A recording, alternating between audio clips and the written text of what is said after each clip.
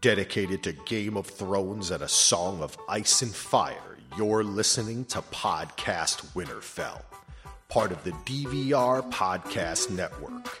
Check us out at dvrpodcast.com.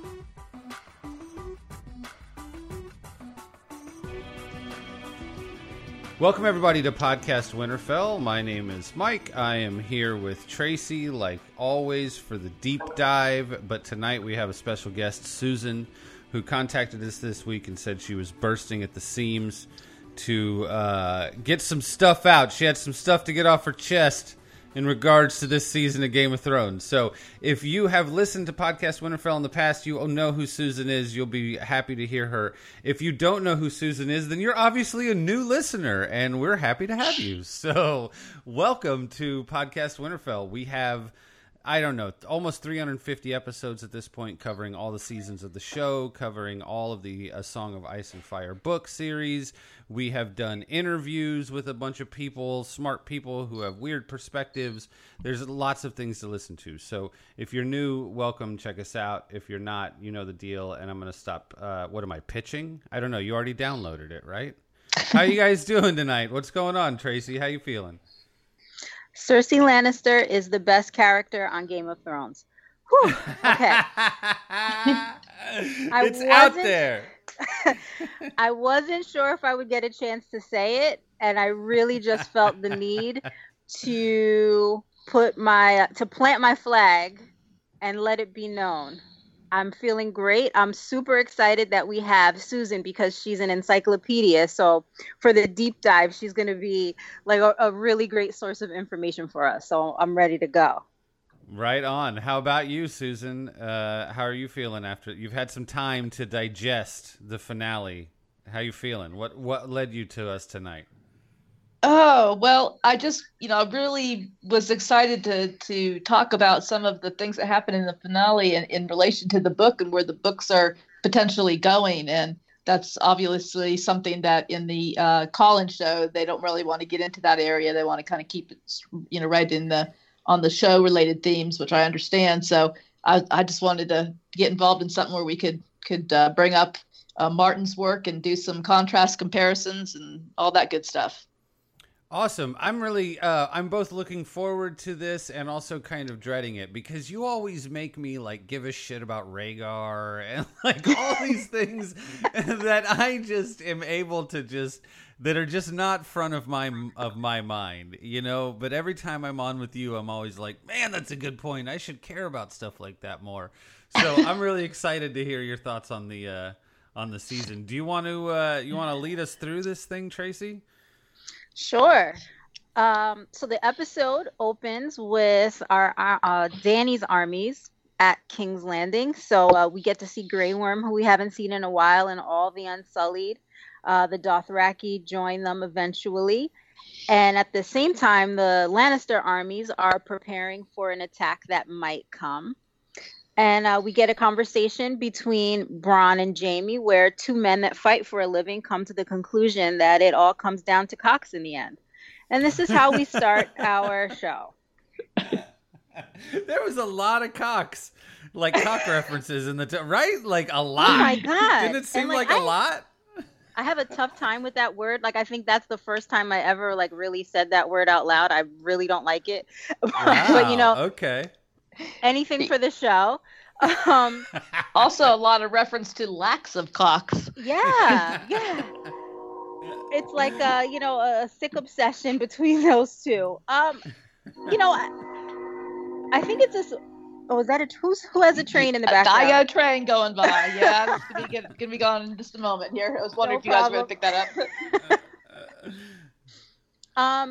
So this scene doesn't really give us too much new information, but I think it's really helpful to let us see how serious this is and sort of helping to build the tension, because even though we know the intention is just for a conversation, both sides are not dumb enough to think that they're not going to be ready for anything. Right. I don't mean to undercut the seriousness of your point here, but are you also then a person who hates the word cunt? Because in that case, this season is really an assault on your language sensibilities, huh? That word, I guess I hear it less, so I am kind of like, Yes. I kind of see it as like a foreign term. Even though I Right. do know people say it, I'm more of a see you next Tuesday kind of person, and I'm fine with that. Yes. Okay, I got it. I got it. Okay, I didn't mean to undercut you. I just had to ask because I've been really enjoying the Hound's just aggressive British style use of that word this season. So, Susan, I'm sorry. Did you have a thought on Tracy's opening or the opening in general? No, that's fine. I think it's very cinematic. It really, brought the mood in terms of what was going on. It was. Well, okay. So Tracy, you make the point of these two guys who engage in war decide it's all about phallic symbology, right? Mm-hmm. But also, there's no dudes really running anything anywhere. They're all just kind of like, I got an idea. Maybe you'll listen to me or not. So, what did you? Why did you think that kind of like weird aggro opening had? Did you think that related to the female? I don't know. I mean, I'm interested in why you think they opened it that way. I mean, the reason why I kind of jotted it down that way is because there's sort of like this sophomoric way of writing that Dave and Dan have, and it really leapt off in a couple spots in this episode. And there, I'm just like, these two guys cannot get over it. Like, okay, you're guys. Like, I don't know what. The world is going to keep spinning, fellas. Like, wow, these men down there don't have penises, and yet they can, have a functioning life. Did you realize that there's a whole group of people that also don't have them and manage to live their life? So it just was like, but I'm also understanding that the two characters would think that way, right? That's why I'm kind of like, both of them, they just fight. They know how to just go, right? So the fact that they think like that is true to their character. So I don't want to take that away from them. But I feel like Dave and Dan sort of like really lean into that way of thinking often. Yeah. That's an interesting point. It's one thing to call something sophomoric, which is an easy thing to say, right? People like that to use that as a way to kind of denigrate things, right? And then there are other things that there's really no other way to describe it, right?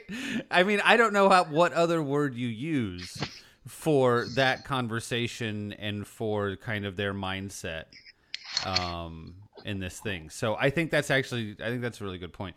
But ultimately, it came to nothing, right? Ultimately, all those weapons, all those phallic symbols out there actually were not used. So, it was, I think, kind of an interesting, I don't know if it's a comment or not exactly, but it was an interesting way to kind of open and see all these people out here who really had no purpose, and that's not traditionally what happens when we see armies lined up or the Dothraki, riding on their horses or whatever. That usually has an outcome, but not today. This one was all about negotiation. Mm-hmm. So I don't know. I mean, that kind of stuck out to me. I don't think it's important for the overall theme of the show or anything, but definitely it pinged for me. Right. But that was a quick one. Then we have this really short little scene on the ship. We're on ship Targaryen, and we have Jon and Tyrion talking city life versus, I guess we could say, country life or rural life. And they just mentioned how many people are living in King's Landing, and again, Tyrion's reasoning for wanting to live in a city, he mentions the brothel. So there's back to kind of like that kind of thinking. And we see the Hound check on the White, who is, quote unquote, still alive down there. Whatever version of. Yeah. Yeah, and that was a weird moment from Tyrion, too, kind of it. Although in character for Tyrion as a whole, you know, we've talked about that. Like that's not really been the thing he's been about. You know, and that also I think kind of plays into to Tyrion later. You know, I'm gonna want to, you know, like that. That's an interesting kind of bringing that back into his character. And of course, I wasn't thinking about that when you're watching this scene in the beginning, right? That we're kind of reintroducing this idea that Tyrion used to like the ladies, but clearly, and especially prostitutes, because you know, particularly, yeah. So okay, so we're just kind of, it's interesting. We're just kind of warming into the show a little bit, right? It's like this quick little scene. And then it's just basically saying like, all right, like everything's coming together. And like the whole opening of the show is just people sort of inching towards the dragon pit really slowly. And then we cut right back to King's Landing, where Cersei is getting ready for the meeting, and she addresses the Mountain to set up her kill list, which, you know, this is her order of priority. Dany first, Tyrion second, Jon third, and then after those three, the Mountain is free to kill in any order he desires. Talk to me about Cersei Lannister, Tracy. Talk to me about Cersei Lannister. She's phenomenal in this episode, especially. I mean, I guess Lena Headey is phenomenal as well, but it's interesting how she makes sure that Tyrion is taken care of, even though Tyrion is just the hand, right? But she knows he's not the most important person to kill, right, in this situation, right? You have to get Dany off the board, but Tyrion is not dropping any farther than second on her list. And we get to find out later, you know, why. I mean, obviously you would be angry that someone killed your father, but we get so much more of why she was truly, truly angry for what he did. So I just thought this was like a nice little piece of her character, where we see that, like, even as she's walking into this meeting for, you know, a truce, she's ready to take off heads in a specific order. Yeah, and that she there is a certain burying of her own immediate interests. Right? Like, you know, like she, in her heart, has hated Tyrion for much longer than she's even known about Dany. Right? But she knows in this chess game who she's got to knock off the top, you know. Is Susan, is Cersei playing for you this season? Because she's working for me.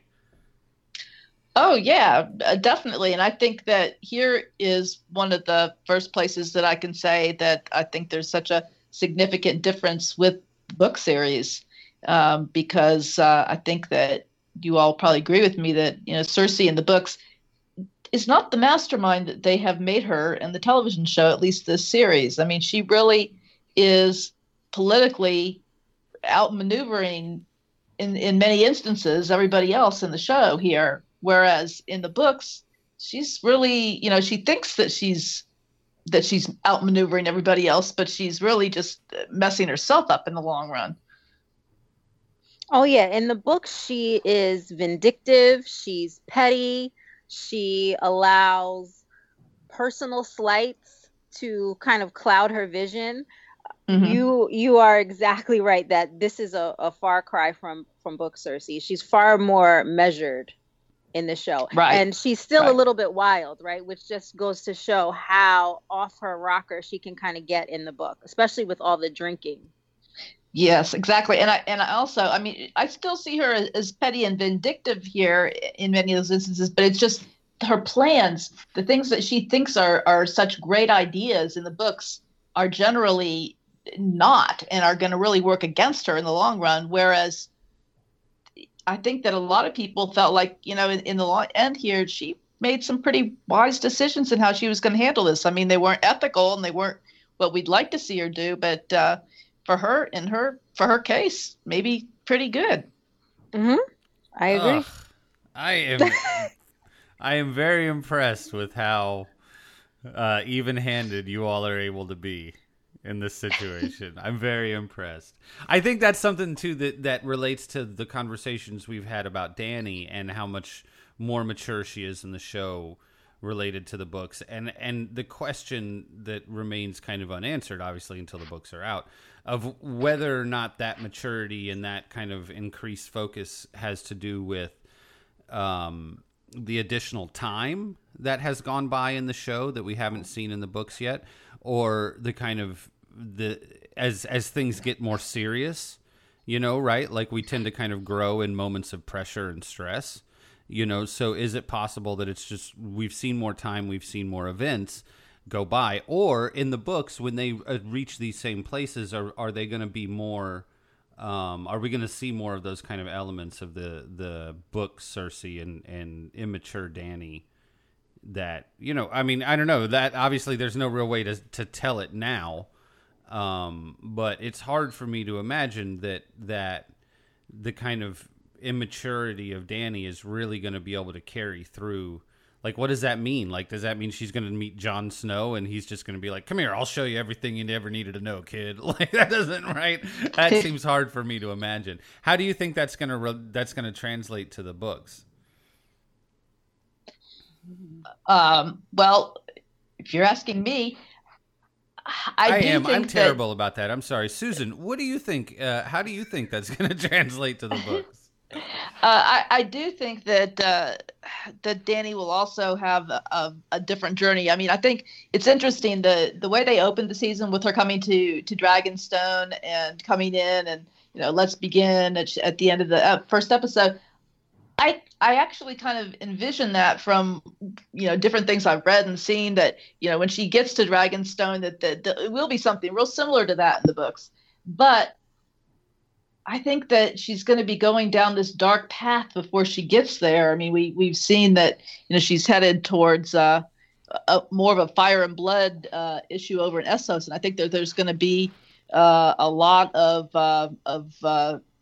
burning and maybe seeing her go in a pretty aggressive nature for a while over there before she even gets to Westeros. And then if she's up against Aegon, over here, that's going to be another threat that I think will really test her. So, she may get to this point of where she is on the television series, but I think it's going to take a lot longer. Oh, everything takes a lot longer when George is writing it.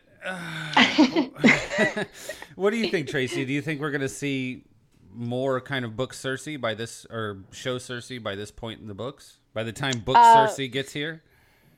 You know what? I don't. I feel like her character is so well established in the book that I almost feel like she's circling the drain in the books, and we're kind of just waiting for that blow. I mean, like, I feel like she's just getting abandoned by every person that she saw as an ally, except for, I guess, Qyburn. Oh, listen to you skipping ahead. Go ahead. So well, I'm just talking book Cersei right now, right? I know. I'm just so excited to talk about that moment. I want you to skip ahead. I just want you to do it for me. Go ahead. I'm sorry. So I just feel like something is going to finally put an end to it. She's not my favorite character in the book, but she's one of my favorite to read, if that makes any sense, because she's just so, I don't want to call her off the wall. I mean, it's not that. It's just she's so different from the way I think. I'm more like a Stannis thinker, right? So reading someone like Cersei is crazy. Like, I can't imagine someone behaving in the way that she does. So it's kind of fun watching her sort of scramble and scratch, but she's a fighter and it's going to be entertaining no matter what. And she's going to make people pay. If she's going down, someone's going down with her. I mean, a lot of people have already gone down with her. Do we really need another one? Oh, they will. She'll make sure of it. Yeah. Another thought on Cersei too, in terms of the television show, is because of the fact they have weaned out so many characters. I think that they've given her parts of what other people are going to do. I don't see her being in power this long, in the books, I think that she's going to already be gone from King's Landing at this point. I'll be surprised if she's still there. So I think that's another thing that really changes the dynamics, because we have characters that are taking on pieces of I mean, she's probably playing with some of what Aegon might be doing, his role in the books. So, that changes the dynamic. All right, let's just, okay, this one, like, look, y'all, this has been the deep dive, the book reader deep dive, and we've been really sensitive about book stuff all season long because, everybody's got their own, nits they like to pick, right? Like, everybody's got their thing and how they experience the show. But we got Susan on here tonight, and if we're not going to talk about the shit in the books, then we are really wasting. We might as well change this shit to, like, the long version of the initial reaction. So let's talk about Aegon, okay? Let's talk about fake Aegon. It's called Fagon in the, is how a lot of the people in the book reader community.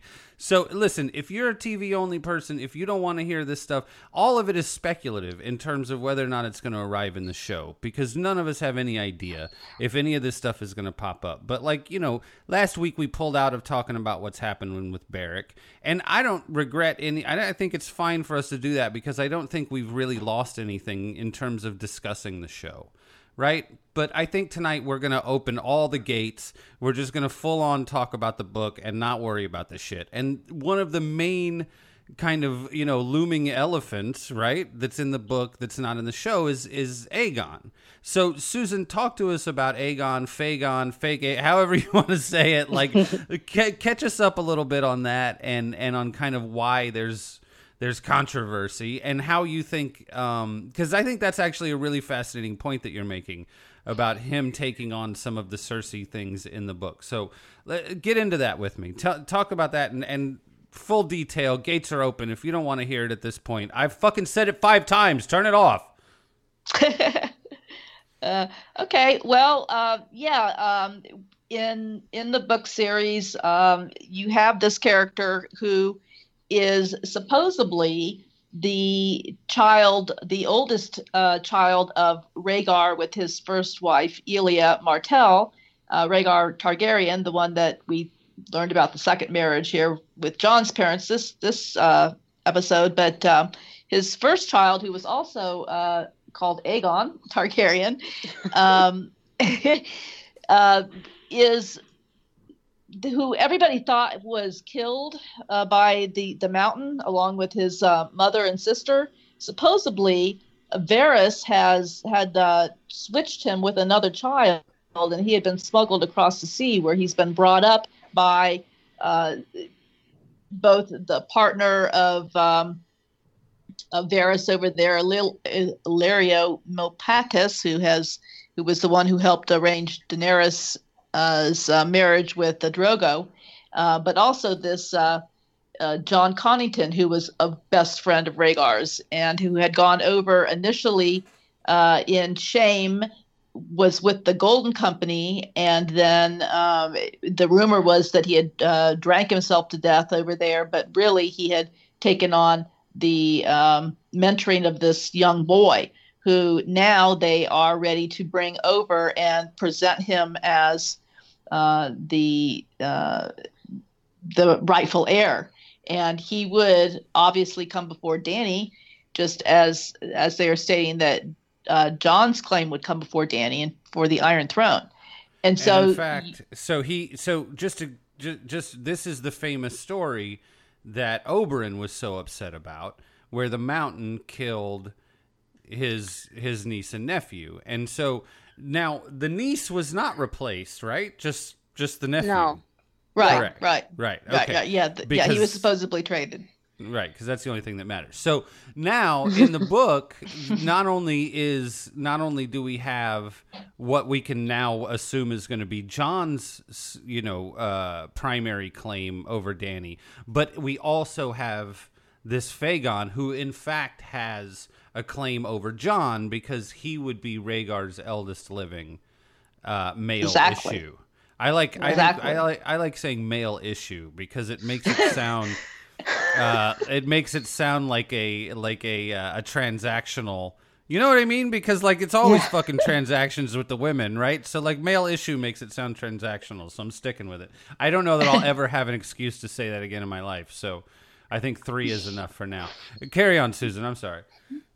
Okay, so, and then in interest that, we're hearing in the show, Cersei contracting to bring over the Golden Company. Well, in the books, this Vagon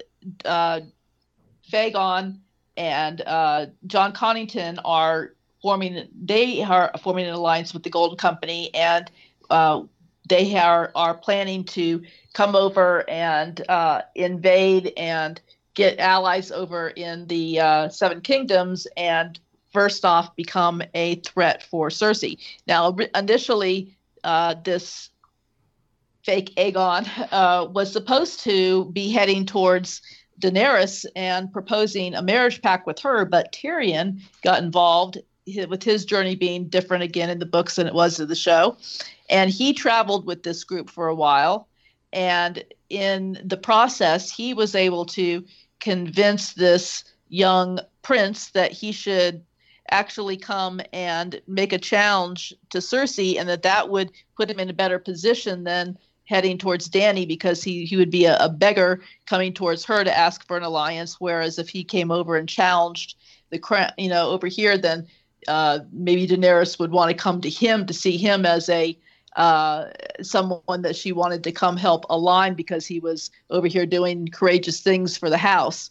Now, a lot of people feel that Tyrion was just setting that up against Cersei, and really kind of putting this young boy and his plans in a pretty precarious position. And probably in the long run, Daenerys is going to see him as a threat. This isn't going to make her want to ally with him in any way. But there's another layer to all this, in that it's very likely that this is not Rhaegar's son. It's pretty much likely. I mean, I think it's bigger percentage that, and that he is actually related to the bastard branch of the Targaryens that went to war with them, that were the Blackfires, that he has somehow come out of the descendants of that house, and that this is their chance to try and capture the throne by putting him in this position.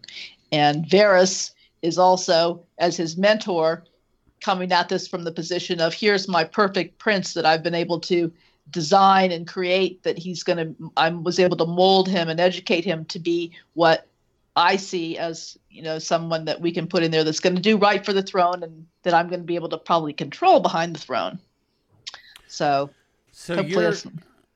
your analysis would be that this stuff that's going on with Cersei, in terms of bringing in the Golden Company and that all of that stuff in the book would basically be taken on by Aegon. That's okay. I'm not smart enough to follow that up, Tracy. What do you think? That sounds pretty damn good to me. Yeah, I mean, I think she nailed it, basically. They just condensed everything, right? I mean, if they want to bring the Golden Company over, but they don't want to bring Aegon, well, who's Daenerys' other foe? Well, it's Cersei. So how are we going to get them to Cersei? And I guess you can say, well, we have Euron. We don't really know what to do with him. So you make him kind of be the go-between, and you have this sort of Iron Bank story that's sort of hanging in the background. So now you say, oh, we paid them off. Now that's why they're going to loan us more money, right? Because how is Cersei going to pay for the Golden Company when she's made it very clear that the Lannisters are broke? Well, they robbed Highgarden, and now they're back in the bank's good graces, and they can move forward. So they took like 4 different plot lines and smushed it all into one. Bada bing, bada boom. That actually sounds like really great decision making on their part when you describe it that way, to be completely honest. I know not everybody will agree with that, but I think that's pretty impressive. And that actually really is an interesting point, because there's been a lot of talk about how, everything is being run by women at this point. But in that scenario, Cersei is at least out of power, if not out of the situation altogether. And Aegon is the one who is really driving these decisions. So that is so that makes it seem like that decision to really kind of go with an all-female power structure was maybe the television runners. That's a weird thing we haven't really taught, right? An interesting perspective we haven't approached. I agree. Yeah, I agree. I think that was very interesting at the beginning of this year, because I don't think it's going to be that way. I think that like you're going to have Aegon, you're going to have Jon, you're going to have Daenerys, you're going to have different people, and Cersei is going to have had her day. So you're right. I think that was kind of maybe a process of how the story was just turning out for them. That I'm not sure that they designed it that way, but as people started being thinned out from the storyline, that it turned out that this is how this season ended up, with it being all the women that were at the head. Wild. All right, very good. I think this book discussion is productive. What do you think, Tracy? Right? Yeah, I love it. Yeah. I have a book related question for the two of you. Have you read the Winds of Winter chapters that have been released? No. Yes.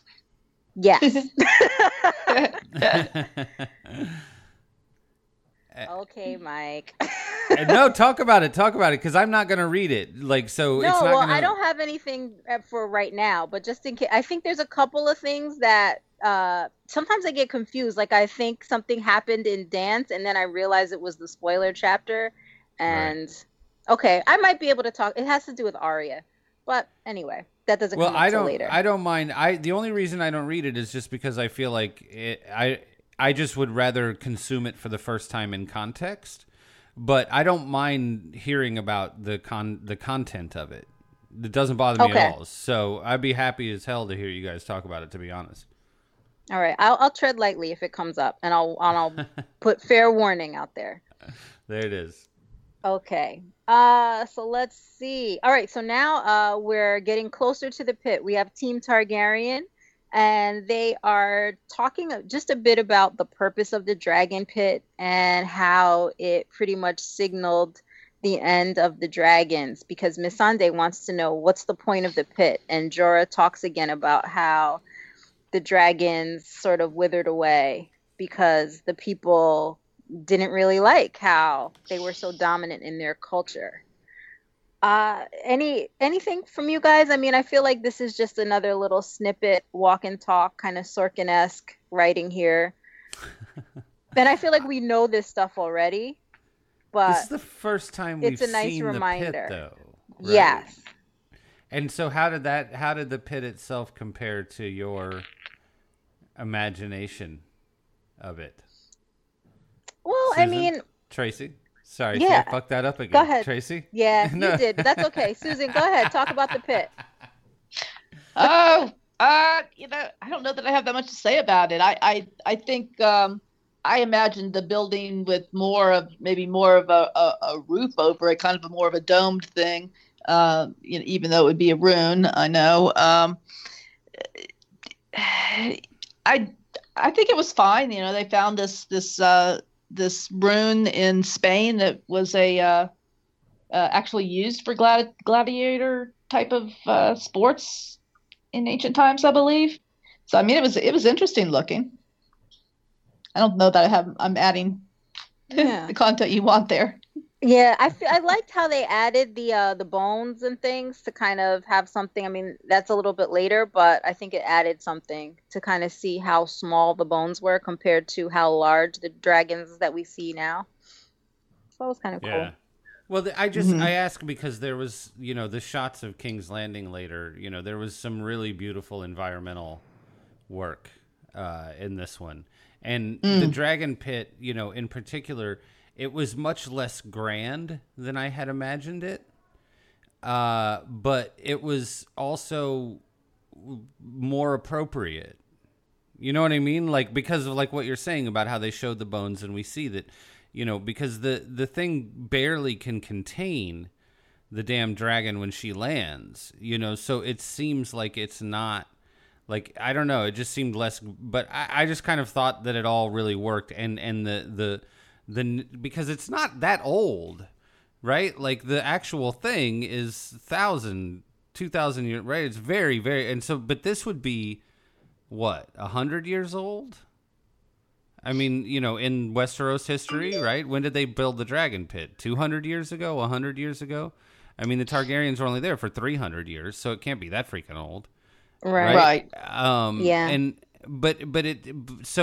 It was one of those things where, like, if you want to sit and think about it and try to get like whatever literal about it, then it didn't really work. But in terms of the feel of Dany and the end of the line, and it felt really good to me, even though it was logistically a little bit messy. And I always love those moments where I don't notice until later, and I'm like, oh, good job, because it fit the tone of the thing. So anyway, apparently that stood out to me more than it did to other people, and we can stop fucking talking about it. Go. Okay.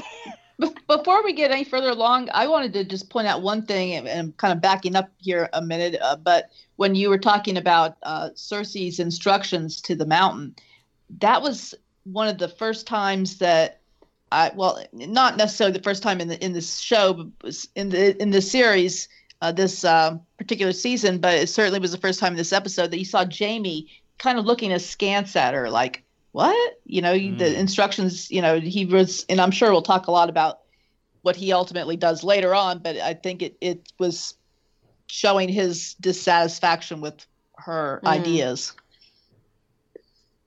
I totally agree. And something else I noticed about that scene that I totally forgot about, she's giving this like golem type creature instructions. And I'm thinking, how much brain power is in there?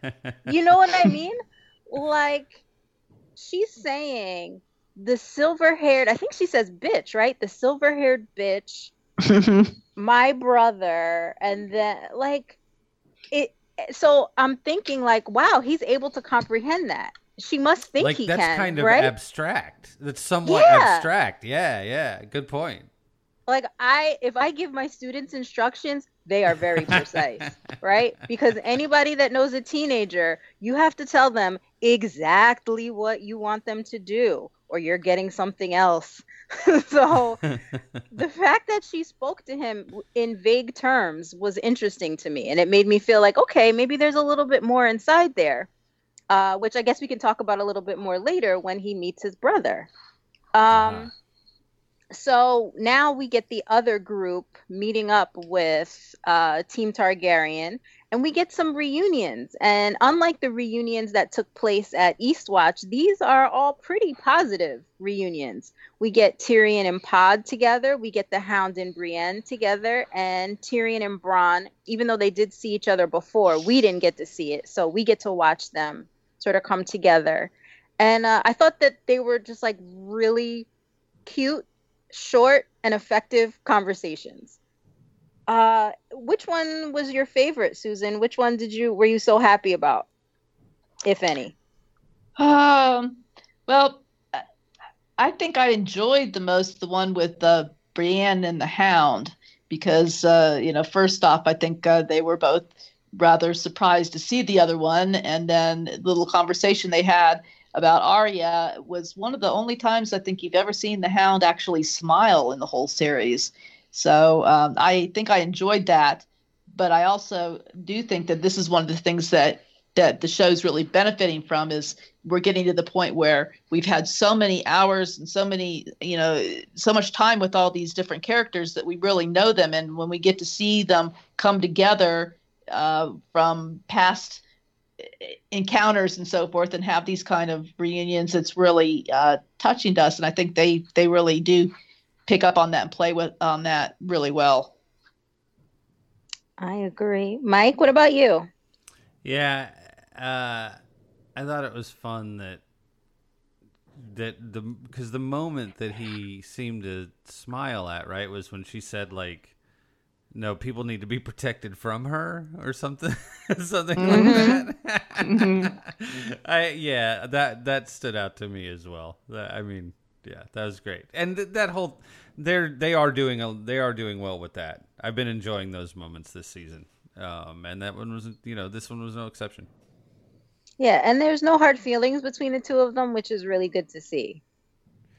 And Because I mean, also, the Hound could have been pissed, right? I mean, yeah, it's but like that's like a bygone. weird, yeah, there's like a warrior ethos kind of thing that like most of Yeah. us don't really have to participate in. But they've got some experience with it, the two of them. Right. It was a fair fight. That's what happened. Okay, moving on. And that Uh, also sets them up to be able to work well together next year or in Yes. last season. Mm-hmm. Next 2 years. Yeah. Can I just right. say too, this is something else that I noticed is like it's just nice to see the Hound like he like had a bath. He's got on like clothes like that, you know, he didn't steal from a dead person. He's like had himself a couple of chickens and a cup of ale. It just was nice to see him like, you know, kind of cleaned up a little. I don't know. I just was like, look at you in your fancy shirt, your fancy vest or whatever the hell that is, you know? I don't know. I enjoyed that. I was glad to see that too. Because everybody else has kind of had those moments, but he's just really been focused and dirty. So. Susan, what were you gonna say? I don't think anything else at that point for that. Yeah, go ahead. Okay. It can't so- possibly has been as interesting as my ideas about Hound's jacket. Go.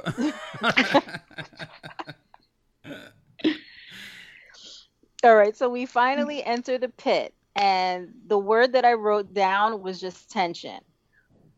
Uh, it's just sort of like this weird. Everybody's waiting for something bad to happen, but nobody really knows who's gonna do what, when, or who's gonna say something first. And the first encounter that we get is the Hound notices the Mountain walking in, and I'm assuming, you know, just from the sheer size of him, he knows instantly that's his brother. And you know, when he approaches him and looks at him, he feels like, you know, he can tell that he's changed. And he says this line, and I hope you guys can help me understand it. This isn't how it ends for you, brother. You know, you always knew. Something like that. I wrote as fast as I could. Were you guys able to link this to anything, at least book related? Because I couldn't link it to anything show related. No. I honestly just think I don't, you know, I've heard people trying to connect it to, well, did the Hound maybe see something in one of his visions in the fire now that related to his brother or something? I don't think it's anything like that. I think it's simply him knowing, you know, him going up to his brother to let him know, you know, I'm sure there's been tension between them throughout the years before the Hound left the city and before the Mountain became a zombie. And, you know, we saw that fight that was between them in the first season. So I think that there's always been this, you know, obviously a grudge on Sanders' part and this tension between them that I think Sander was just reminding him that, you know, I'm still coming for you because I'm still got this grudge over, you know, what you did to me. And it's going to happen at some point in time. This just wasn't the place to do it.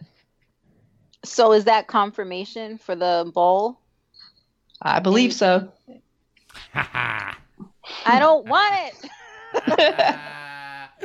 This has been the great divide on the deep dive is the bowl. Yes. Well, Susan, I mean, do you like the idea of do you feel narratively it makes sense, or are you like me where I'm just like, I don't see how fighting makes Sandor feel better? Yeah. Actually, I guess I kind of do because of that their initial encounter, which also did take place in the book there, and that you know, at the tournament where the Hound intervened, and I always found that so striking that, you know, the Hound obviously acting like the knight was able to bend the knee when Robert told him to break it up, where the Mountain goes storming off. It seems to me like they've set up a dynamic where there is going to be something between them. I mean, I understand what you're saying about, you know, one of the themes in these books is that revenge doesn't really get you anywhere. But I don't have strong feelings about it. I know there's some people who feel like, oh, if he's become the knight, he's become the monk on the Isle, the grave The digger. Quiet Isle, right? Yeah, the quiet that's a wonderful quiet ending for this man who's no longer at war with himself over all of the terrible things that he's done, and he's finding some sense of peace there. I can understand why people feel that way, but I don't know. I don't have strong feelings about it, but I'm happy to see the encounter between them. Just admit it, Susan. You're hype. a bit. Not hype. It's not a big, not a big one, but yeah, I'm for it. I mean, I don't see, I think, okay, so this was something that occurred to me on my second watch of this episode, based entirely on talking about this with you, Tracy. So this is all yours. Is that I'm watching Cersei give him the list, and then I'm watching the two of them talk, and I'm thinking that if the Clegane Bowl is actually motivated by the Hound trying to protect someone from the mountain, then you get all of the backstory, but it's not the immediate motivation, which I think would make it easier for people who don't want the Clegane Bowl to swallow, right? That it happens because he's protecting Dany instead of Jon or something like that, I don't know that it would be Dany necessarily, but just in that scenario because that also then mimics that first scene, that scene at the tourney. Right. And so I think if it happened that way, then all of us bowlers get our hype. But then all of you people who don't want to see it, hopefully they keep it somewhat short and, you have some other motivation for it. So it's easier a little sugar with your pill. So, yeah, that would definitely be much easier to take because, you guys all know how I feel. Okay. We don't have to relitigate that whole thing. That's a great idea too, Mike. I like that. Yeah, it is. Okay. So now we have Cersei's in the pit. She's waiting, and her jaw is more clenched than it's ever been. Finally, Dany arrives on Drogon's back, and Rhaegal is in the sky. And when Drogon lands, Drogon lets out this sort of roar. And I'm wondering if in the show they've talked about this, that is there like a mind connection, like how the Starks are supposed to have with their direwolves? Because I feel like Drogon... Thank you for bringing that up. Drogon gets aggressive when she needs him to, but like when Jon wanted to pet, like when Drogon landed, he didn't like roar then. He let Jon approach him. So if Dany was calm and accepting of Jon, so is Drogon. And if Dany's feeling aggressive and looking at Cersei like, you better not, right? Drogon internalizes that and lets out the yell. Correct me if I'm wrong, but in the book, in the Starks warg into the animals and warg into Hodor and take control. But the Targaryens don't have that same kind of direct warging control over the dragons, but there is a mental link that is related to their levels of anxiety. That's obviously not how they describe it, but they're kind of, so the way you're saying, like if when they land and she looks at Cersei and she feels some kind of way about her, as opposed to the way she feels about Jon, that Drogon is not only, it's not like Drogon is interpreting that. Drogon is also feeling it, right? Like that is the way I understood it from the books, is that there is an emotional sensory perception that is not the same as warging, but has a similar kind of controlling effect. Susan, did I say that right? Yeah, I would think that you described it very well. Is that what you're getting at, Tracy? Does that seem right? Yeah, I am. I mean, that's kind of what I don't know if I'm, adding too much or seeing something that isn't there, as many of us people who devour books and TV shows can sometimes do. But that's kind of what I'm thinking. And the way in the books, and if you read, like The Princess and the Queen, a lot of the Targaryens would have the dragon eggs in their crib with them. Mm-hmm. And they would, so that was their dragon from birth. So that connection was so strong. And, we know Dany she was already an adult or teenager when she got the eggs, but she had them with her. And she kept them warm, and she was there when they hatched. So it's kind of like, why wouldn't she have that same connection with them in the show, even though it hasn't really been said? I kind of feel like that's what I'm starting to see.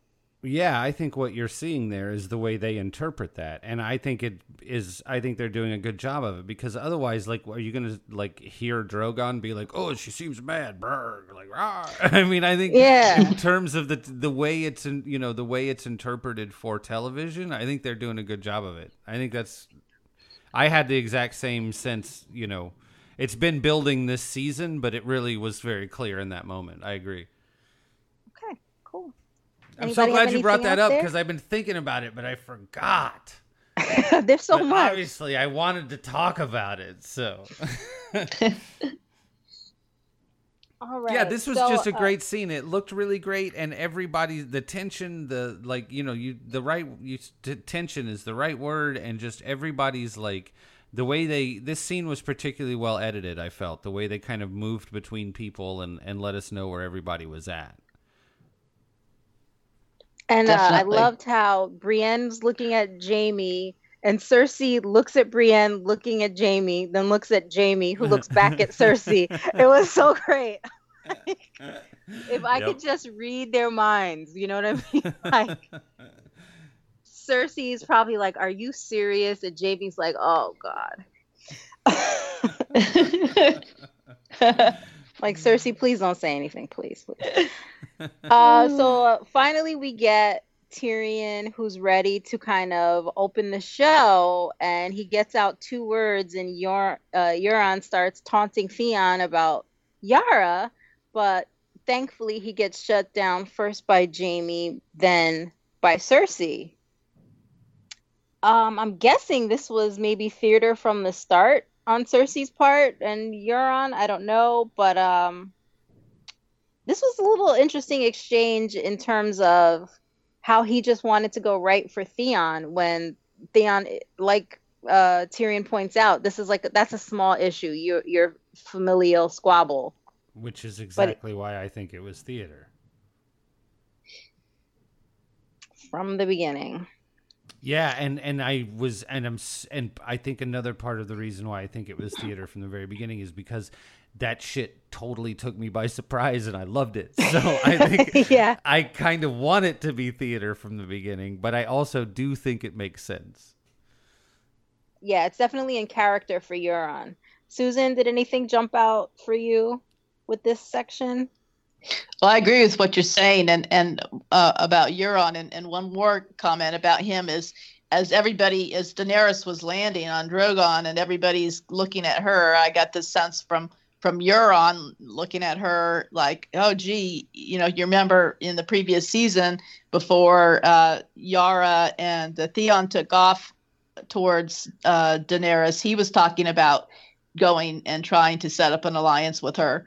I could, just see the wheels in his mind saying, "Gee, look at that woman on the dragon. Maybe I should have waited for that one."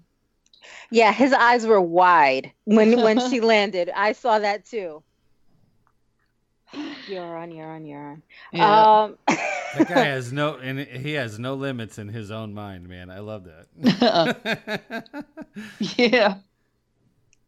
So then Tyrion gets his chance to speak his piece, and Jon does as well, and they kind of open with just talking logic and referring to the long night, but they realize that they need to do the demonstration. So then the Hound gets the white, and they have like this elaborate setup where it's like underground, and he has to like bring it up. It's like this whole thing.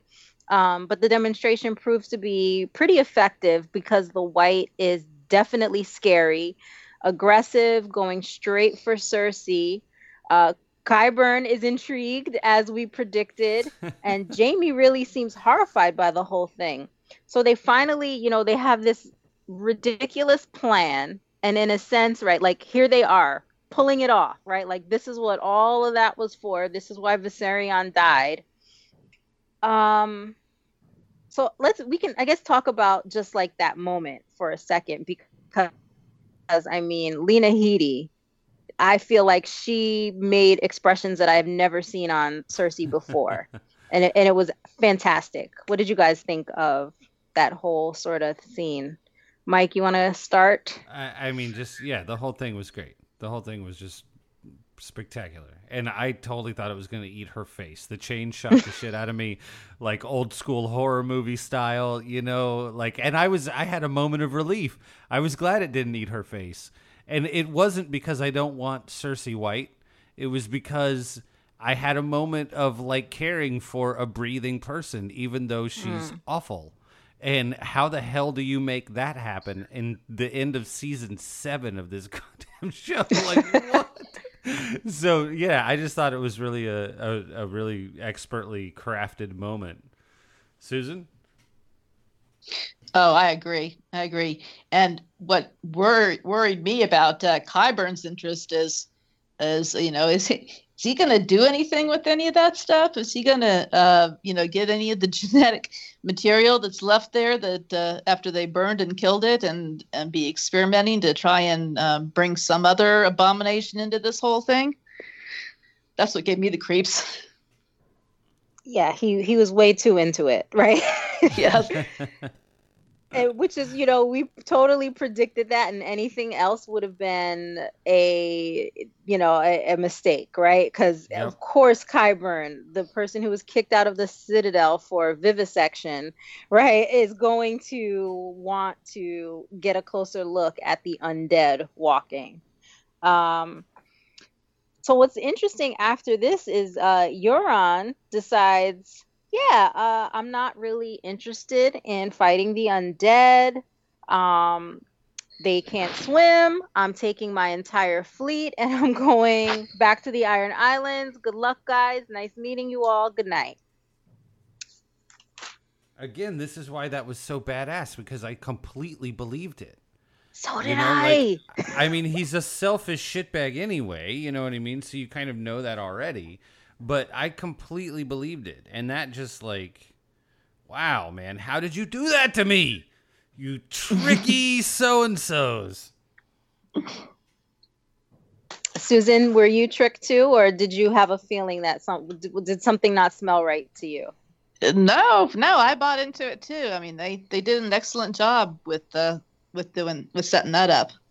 And again, on his way out, he goes over to Daenerys and makes a little suggestion to her. So repeat on that issue. I think part of why it worked so well, though, is that the first thing said after the thing is dead is, can they swim? Right? Or maybe even before it's dead. It's like, that's the first, like, can they swim? No. Great. I'm out. It just like the way that it happened so quickly, I think, is part of why I didn't have time to question it, And I'm guessing Cersei and Euron must have just been like, look, they're going to show me something, some dead, I don't know, whatever it is. It doesn't matter what it is, out. Right? Whatever, it doesn't matter. Comes out of the box, whatever they show me, you don't want to deal with it, and you go right away. Yep. And Genius. That's that. Yeah. Genius. Okay. She's such a good character. Okay, so after that, Cersei graciously accepts the truce and everybody exhales a bit. And I noticed Varys grins like a little kid. I'd never seen this look on this actor's face before. He's like, oh, lovely. So everybody's super relaxed until she asks Jon to remain neutral. And Jon basically pulls a Ned, right? And refuses Cersei's terms because he openly accepts Dany as his queen and cannot serve two queens. So, I mean, I think the focus here, I mean, if we know now, right, that this whole thing is theater, I mean, does Cersei do this so he'll say no? Is that what, like, is the whole purpose of this to, to give them terms that they won't accept? I think, I mean, maybe, but she also could just simply have been testing the waters. This could be one thing that they don't have good intel on, so she's going to throw that out there and see what she gets. And I'm sure what she got is, what worst case scenario Cersei thought she was going to get, right? But either way, at least you find out, you hear it from the horse's mouth, right? Yes, she leaves with more information than she had before. So yeah, that would be really smart. So Daenerys, she looked a little surprised, right? Like did she expect him to lie, or did she not expect him to be so public and have You banged somebody once, you don't know everything. Oh, she hadn't even banged him. No, See, yeah. You don't know. I mean, Mike. I'm just saying, you got to live with somebody for a while before you know them, right? Yeah. So, I mean, she was a little shocked. I mean, Susan, did you read anything into Daenerys's expression there? Yeah, I think, again, of all the different things that have happened through the season that have been, kind of character issues that have come up that I think have been bringing these two closer and closer to each other. I think that even though she was, as Tyrion and everybody else, disappointed that, that he said this at this time and the effect that it had, I do think that she also was feeling, like she was a little choked up about it, got a little emotional about it, him saying it as well. She did. And I guess that's kind of the first time that someone in power kind of said, no, it's you. Because it's always, she'll take out the person in power and underlings will then bend the knee to her. But he was kind of her first attempt, right? As a leader that she asked to bend the knee, and he did it. So it might kind of be like a personal victory too, because she's successful, right? Like she's accomplishing her goals. Mm-hmm. And a rather important one. Yeah, right? So Cersei is like, well, then we can't do it. She's out of there. Everybody now is like, oh, crap. Brienne approaches Jaime and tries to appeal to his sense, but he kind of responds in a way that says, like, you expect her to change her mind sort of deal. And when Brienne's like, yeah, but you can talk to her, he's like, I don't know why you think I can change her mind. And he's out of there. Which is interesting because he knows that he doesn't really have any sway over her. And that's kind of interesting given the progression in their relationship that's happened, with her saying she'll go public with the baby and everything. But he still knows that he doesn't tell her what to do. Is a tool just like everybody else. Yeah. It goes back to what Olenna said to him and at that earlier episode, that he's gone too far with her and that it's beyond his control. I think she said something like that, and he agreed. Mm-hmm. Yep. Boy, so many signs, Jamie. So many signs. So Tyrion, Jon, and Dany kind of circle up, and Jon is feeling some regret about the way things went, but he owns his decision and he stands by it. And the three of them decide that Tyrion needs to be the one to talk to Cersei. Otherwise, the whole trip was a failure. Everything was a failure. So Tyrion being the one to talk to Cersei, I mean, his whole thing was like, she won't kill me, but she will kill you, Jon, which was kind of funny, but probably correct. And I really like the fact that Tyrion felt like, you know what, I'm going to put it all on the line. And I'm going to go talk to her because this is worth it. What do you guys think? Yeah, I mean, because it all turned out to be theater, that it really undercut this whole thing for me quite a bit. It really felt like it could have been anyone. It felt like it could have been Jamie, right? And so it really kind of undercut the whole scene. I really, supposedly in real life, Lena Headey and Peter Dinklage are good friends, and I think Dinklage actually talked her into reading the script and all that kind of stuff. So it's always nice to see the two of them together. We haven't seen them together in a scene in a long time, and their dynamic is, intensified even now over what it was. So I really enjoyed the scene for its own sake, but I'm like a little bit mad at it for the fact that it continued setting me up for what was going on, and also for the fact that then that made me feel like it could have been anyone. It didn't need to be Tyrion. Well, Jamie did go in to talk to her because when Tyrion arrives, Jamie said that she just put him out for trying to talk to her. So, I mean, I guess she needed it to be him or maybe Jon, but it couldn't be anybody else. It was bullshit. Yeah. She was just reciting her lines. Oh, such a good character. Arrgh! You know something too that I think is just an important point to bring up in terms of our current political situation was what Jon had to say there about that he didn't want to make a false promise, and that when people do that, then there's no more answers but only better and better lies. It was very topical. Yeah. and adding to that, how Scaramucci took that quote, right, and tweeted it right the next day. Right. Oh dear. So I was just like, wow.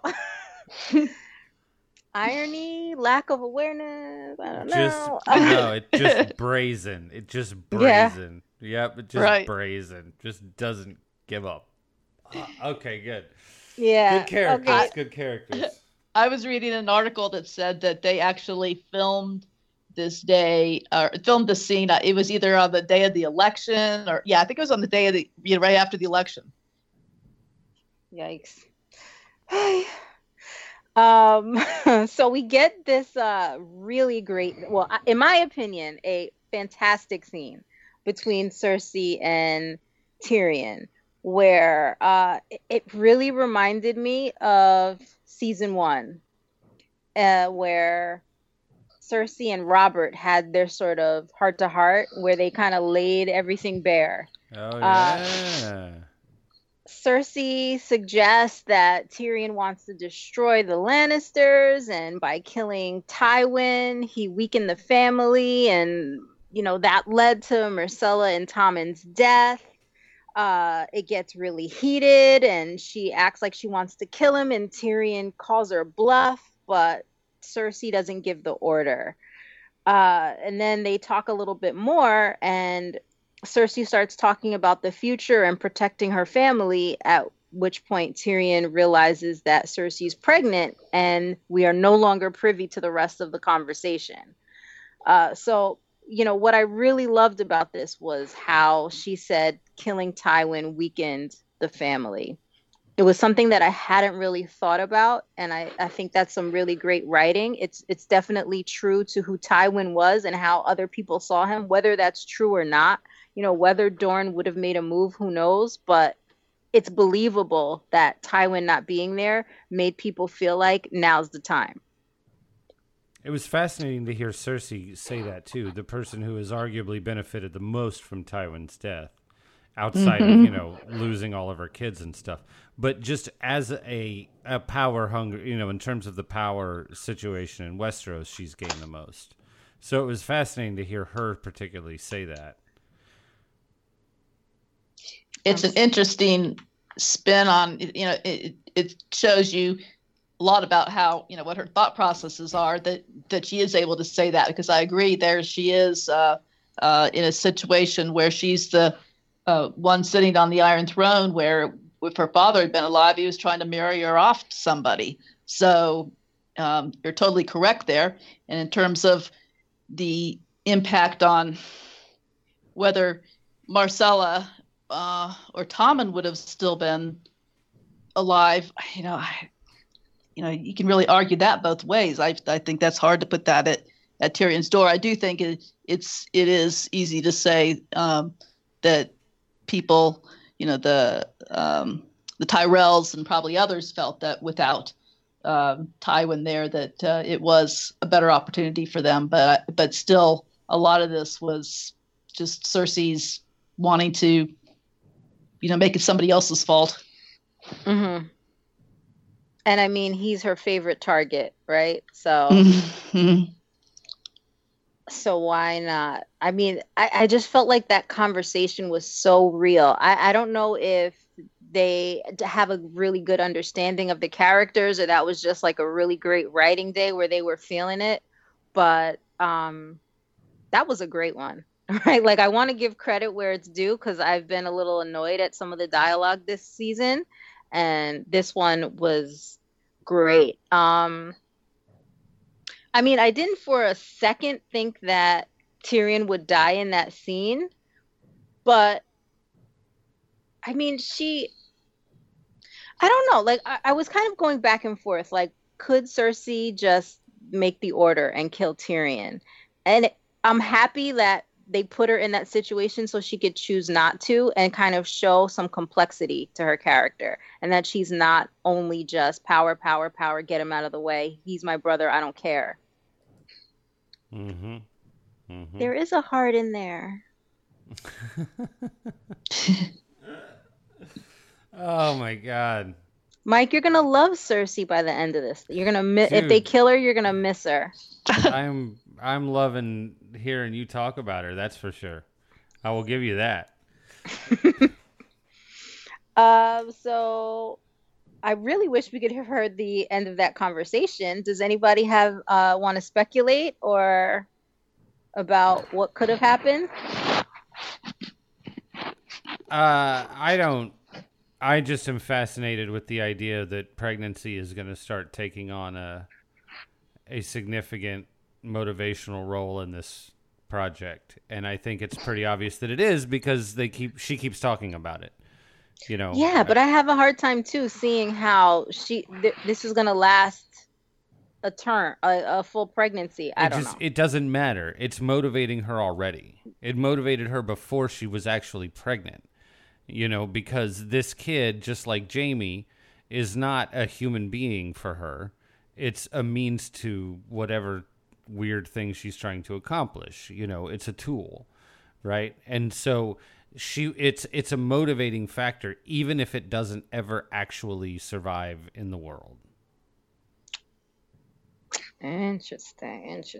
And Mike, I think that you're totally correct, and that's the reason why I've always had a hard time buying into the idea that Cersei loves her children. That was one thing because I feel like she did that with all of them. Yep. It might have softened her a little bit, her kids, but she used them all. If it was about anything other than power, right? Poor Tommen. But if it was about anything other than power, she would have not been so defensive of Joffrey.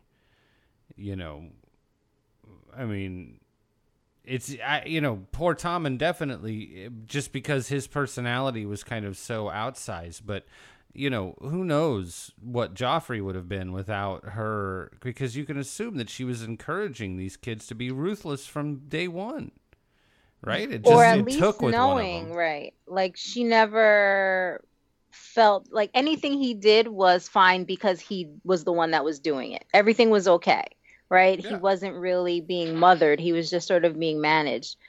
And like in the book with Tommen, how there was no sensitivity. Remember how torn up he was about the funeral, and he couldn't even go up to the casket? Didn't he throw up or something? Yes. And, and he's like got in trouble. Like, it was just awful. So yeah, you're right, Susan. You just reminded me of that. She's still perfect. Anyway. you can say someone's a perfect character and like them even though they're a baddie or someone that you yeah. Yeah, I'm not taking it as you're suggesting that we emulate her. No, but, man. Yeah, yeah. Okay, there's so much more to her later, so we'll save that. So Jon and Dany still in the pit. They're talking dragons and Targaryens and fertility. They talk. It's kind of like a rehashing of what the dragons meant to the Targaryens, and they get to her fertility because she calls herself the end of the line, and Jon's saying, "No, what about you?" And she says that she can't have children. He questions it, and she blames. Well, first of all, she says the witch who killed my husband, and I'm like, honey, you killed your husband. But anyway, because Mirri Maz Duur said it, and I mean, so the lines in the book were almost, was it word for word in the show? I feel like it might have been. Yes. I mean, the way I read it, that's not even what she said. That's how a lot of people read it. But to me, that's not what she said. I mean, how did you guys take the prophecy or what Mirri Maz Duur said? Susan, you got to go first on this one. Okay. I agree that there is some. It sounds like there's a little bit of twisting in the way that Daenerys is looking at it, because obviously it was a question about when Khal Drogo was going to be back to his old self again, and Mirri Maz Duur was, basically saying, never, like when pigs fly, basically, type of thing, and she used the analogy of the, sun rising in the west and setting in the east, and the, all that, and part of it was when your womb quickens again and you bear a living child, and so because of that being thrown in there, Dany assumed that, well, then that was a possibility that was never going to happen because, it was linked with these other impossible things. Dude, my wife has been saying for 6 seasons, consider the source. Like, are you kidding me? Like, this has been a refrain in the conversations about this show in my house. And so there was a great deal of applause when that finally came out from a POV character in the show. Like, thank you. God damn. Like, not only was she like, some like wild desert lady, witch lady or whatever, but also she was super mad at you. Yeah. Like, I mean, who knows what, people say when they're mad. I don't know. It just seemed like she had kind of taken it so seriously, and he more or less does, right? I mean, this is the first time he's heard her say, right? I mean, yeah. It's not like he really had a lot of time to sit on it. He was just kind of like, oh, all right, cool. Right. Cool and then story, bro. Like, why do you believe her? Okay, all right. Now, this is a little bit more complicated in the book, I think, because Daenerys is really, remember how they wanted to inspect her before she married, damn, I forgot his name. Do you guys remember the guy that she married in Meereen? Oh gosh, okay, him. Yep, that guy. It had a lot of Q's and Z's in it. Yes. Mo was he a Mo person? Mo resident? No. I can look it up while we're talking. Okay. I'm looking at Dance, but it's too big. I can't even open it. I'm not. So she didn't want them to inspect her. And then when she was kind of stranded right before she meets up with the Dothraki, she sees blood running down her leg. But there's really no explanation about what it is. Is she sick from the water like everybody else? Or did she start menstruating again? Right? So in the book, I'm really curious to see how they deal with this issue of her being fertile or not. But it looks like in the show that they want her to be able to have children. Got the name. Okay. Oh, what's his name? Hizdahr zo Loraq. Yes. There you go. Thank you. It's as you say, it's not particularly clear in the book, but in just fiction and storytelling generally, I mean, women don't bleed down their inside of their thighs for very many reasons, right? I don't know much about it in real life, but in book life, that is signifying of fertility. Virtually, I mean, every example I can think of off the top of my head. So that was definitely the way I read it in the book, even though, as you say, it's not particularly spelled out yet. Another bit of symbolism that might have been pointed to in this particular scene, which I heard somebody say this, so I can't take the credit, but I thought it was really cool, was that they were handing back and forth between them a baby dragon bone. Mm-hmm. So it was like he was holding it first, but then he gave her the baby dragon bone. She ended up handing back in the end. So okay. That's so good. Oh. I love it. Oh, that's so good. Oh man. So she says this line, and mind you, as they're talking, they're pretty close to one another. They're facing each other. Her back is kind of against some stone, and he's like looking her. Well, I mean, they're like the same height, so he's looking her like right in the eyes. And she says this line: "If I trusted you, everything would be different." Now, Susan, I know that you have sort of been, I don't know, from Twitter, it seems like the Jon Dany chemistry has been working for you, and it hasn't been for me. But when I saw this scene the second time, I saw it a little bit there.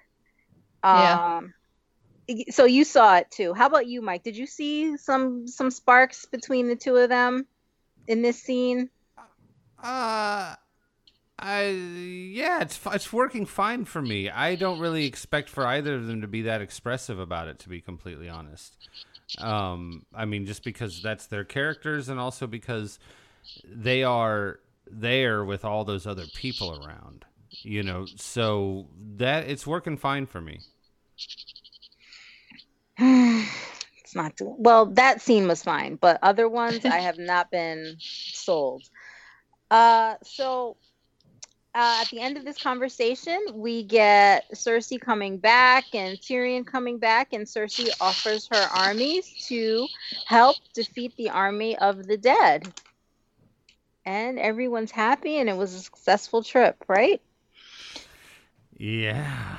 My friend Derek, who I interviewed early in the season, the guy that writes for Big Think, he tweeted that his wife got up and walked out of the room in disgust in that moment. I think she's also a big fan of dirty Cersei, of mean, uncompromising Cersei. So I bought it 100%, like to the point that I was like mad at them for tricking me later. Like they pulled a chair out from underneath me or something. Like I thought it was really good. I did too. And I was thinking to myself, how interesting, right? Like, wow, Cersei's going to help people. I was kind of like, oh, what a twist. This is going to be a new side of her. Little did I know. Set him up, knock him down. She still had to get that dig in, when this is over with, that maybe you all will remember that I did this without any, guarantees from any of you, but I don't think it will. Right. She really has to sell it, right? Like, they won't believe me if I don't act petty right at the end, so. Yes! All right. So good. It gives me the feels. That's how you know it's good work, right? Yeah. It was really good stuff. So we finally make our first trip away from King's Landing. And we see Sansa getting a raven, and it's telling her that Jon is telling her that he bent the knee and pledged to fight with Daenerys, and she discusses this letter with Baelish. And in his conversation with her about it, he ends up twisting the conversation in a way that suggests that Sansa should take the Northern Crown and Arya is not to be trusted and possibly a threat to her life. So given what we know now, right, I guess we can say that Sansa is pretty much just making sure, maybe this is just like the final piece she needed to do what she needed to do. But I felt like it was really nice seeing him walk her through that, because it reminds me of the book where they're in the Vale and she's learning from him. So this reminded me of like those lessons that she gets from him. And it's a little sad to think that he didn't respect her enough to think that she could see through him. But, you know, that's kind of who Baelish is, I guess. What did you guys think about this little scene? Blurg, whatever, you can have that shit. Go ahead, Susan. Well, I kind of want to hold back on my thoughts too much on it until we get to the what ends up happening with Peter in the end, because I know that there's this big debate about, you know, what was going on behind the scenes, and were these guys working together, or not, and at what point were they? And so I've got some thoughts on that, but I do agree. I did like him instructing her. I think that, you know, that is something that you know, adds to his mentorship of her. I mean, this is another one of those things similar to the scene with the bear in the whole ranging up north. Out of the dumb context it was in, the scene was good. You know, but within the dumb context it was in, it was right. Like, what the fuck is this? What's the point of it once we know that she's just... Right. You know what? Actually, we can kind of go right to it, because like it's only 2 scenes away anyway. So the next time we're in Winterfell, Sansa is on the battlements and she requests that Arya gets brought in. It seems to be a setup for a trial for Arya, but Littlefinger is the one who must answer for his crimes. He tries to claim that they have no proof, but Bran provides information that he's given to Sansa and both Arya. So they are all chiming in with the truth, and Littlefinger realizes he has no more answers. He tries to get the Vale army to escort him safely out, but they do not answer his call. He grovels and begs until Arya uses the cat's paw blade to kill him. So, I was one of the people that thought Littlefinger would survive this season. Susan, you want to start us off? What's on your mind?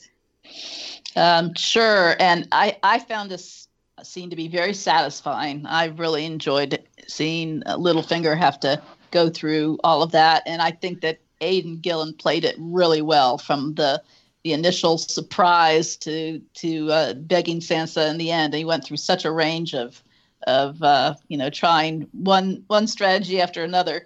But yeah, I think that everybody's been wondering whether the girls were working together or not, and I was too. And this has gone on for like 3 different episodes now, and in the first episode, their conversations seemed to be in places where maybe they could have been publicly heard, so maybe they were trying to put on a show for him. But then last week, or the week before, you know, the one before this one, when they were in Arya's room and Sansa had found the faces, that seemed to be that they were just in there by themselves, and I don't see where that could have been something that they were playing for effect. So, you know, it had me confused. And I've heard a lot of people say that it may have been that little lesson that he gave her might have been the turning point for Sansa, in terms of then she was actually looking at using it back on him and looking at his motives and understanding that, oh, he's really been playing me all along. And I did learn that there was a scene filmed that they cut out, that Sansa went to talk to Bran about some of the evidence. And so since that's been cut out, I mean, that would have probably helped a lot, because they wanted to keep it a surprise for everybody. And so they got rid of that, but it was confusing. Absolutely. It was all frosting and no cake. Mike, what are you thinking? Oh God, the frosting was good though. Yes. Yeah, I mean, I really enjoyed that scene a lot, and I've seen, 50 different suggestions of just this little piece of dialogue or that little piece of dialogue that would have solved this whole problem. And, we don't need to go through them because everybody else saw the same ones and everybody has their own. And that is what makes me think that they should have actually done it. The fact that they actually did shoot something, even if that particular thing didn't work, there were a lot of other ways to solve this problem, And so anyway, that whole thing aside, the icing was fantastic. The cake sucked, but the icing was great. I mean, seeing him go to Jan Royce and Jan Royce be like, "Pacha, yeah, right." That was really wonderful. Like, it was great. And then, and this was, and I haven't really seen anybody else who's gotten into this. Unfortunately, I've tried to find it, but it looked to me like she cut his windpipe, not his jugular, right? She cut the front of his and not the side. And when you cut the jugular, I talked about this on the call-in this week. When you cut the jugular, you lose consciousness very quickly. Even before you actually die, you die. The blood drains from your brain. You lose consciousness very quickly.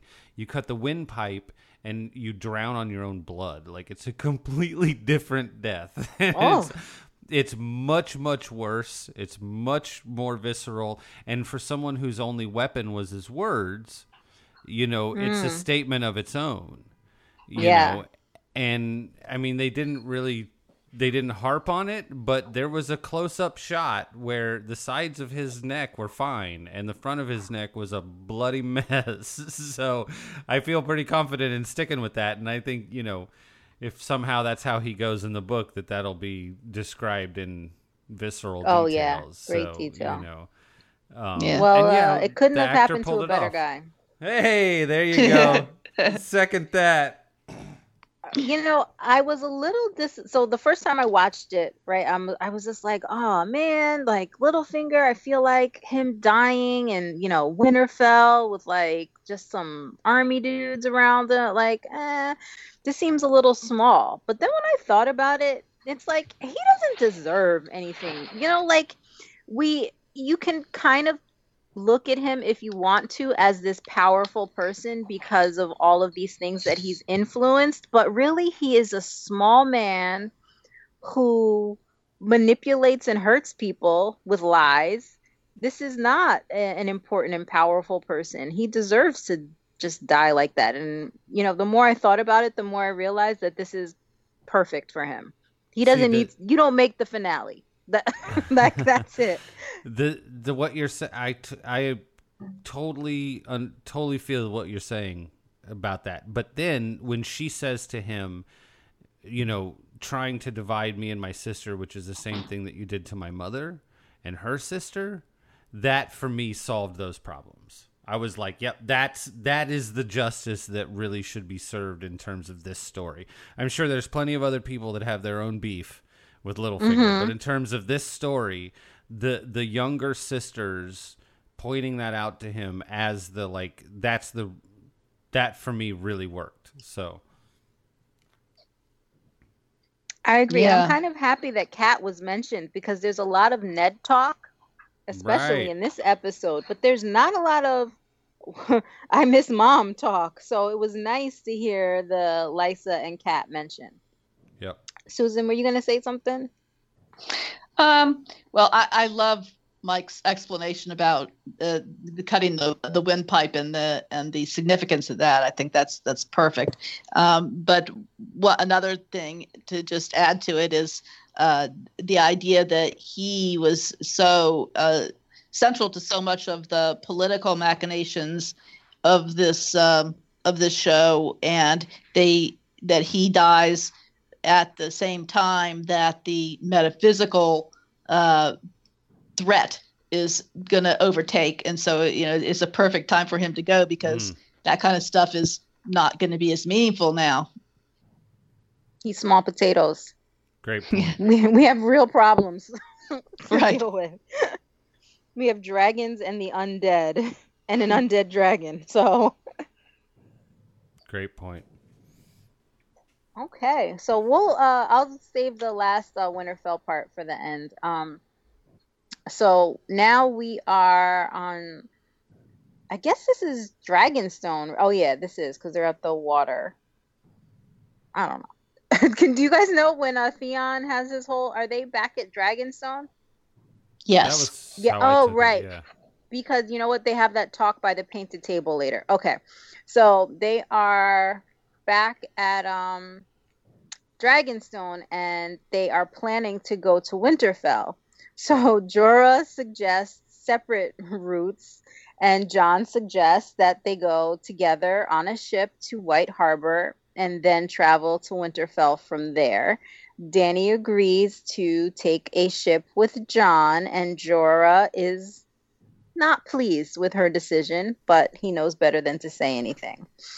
So, you know, this is just more of the whole poor Jorah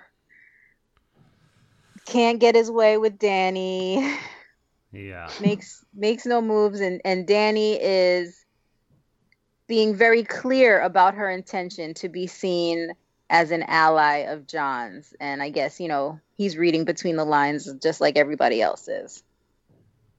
I mean, you didn't ever have that moment in like the parking lot of your high school where it was like she's definitely riding with this dude and not that dude?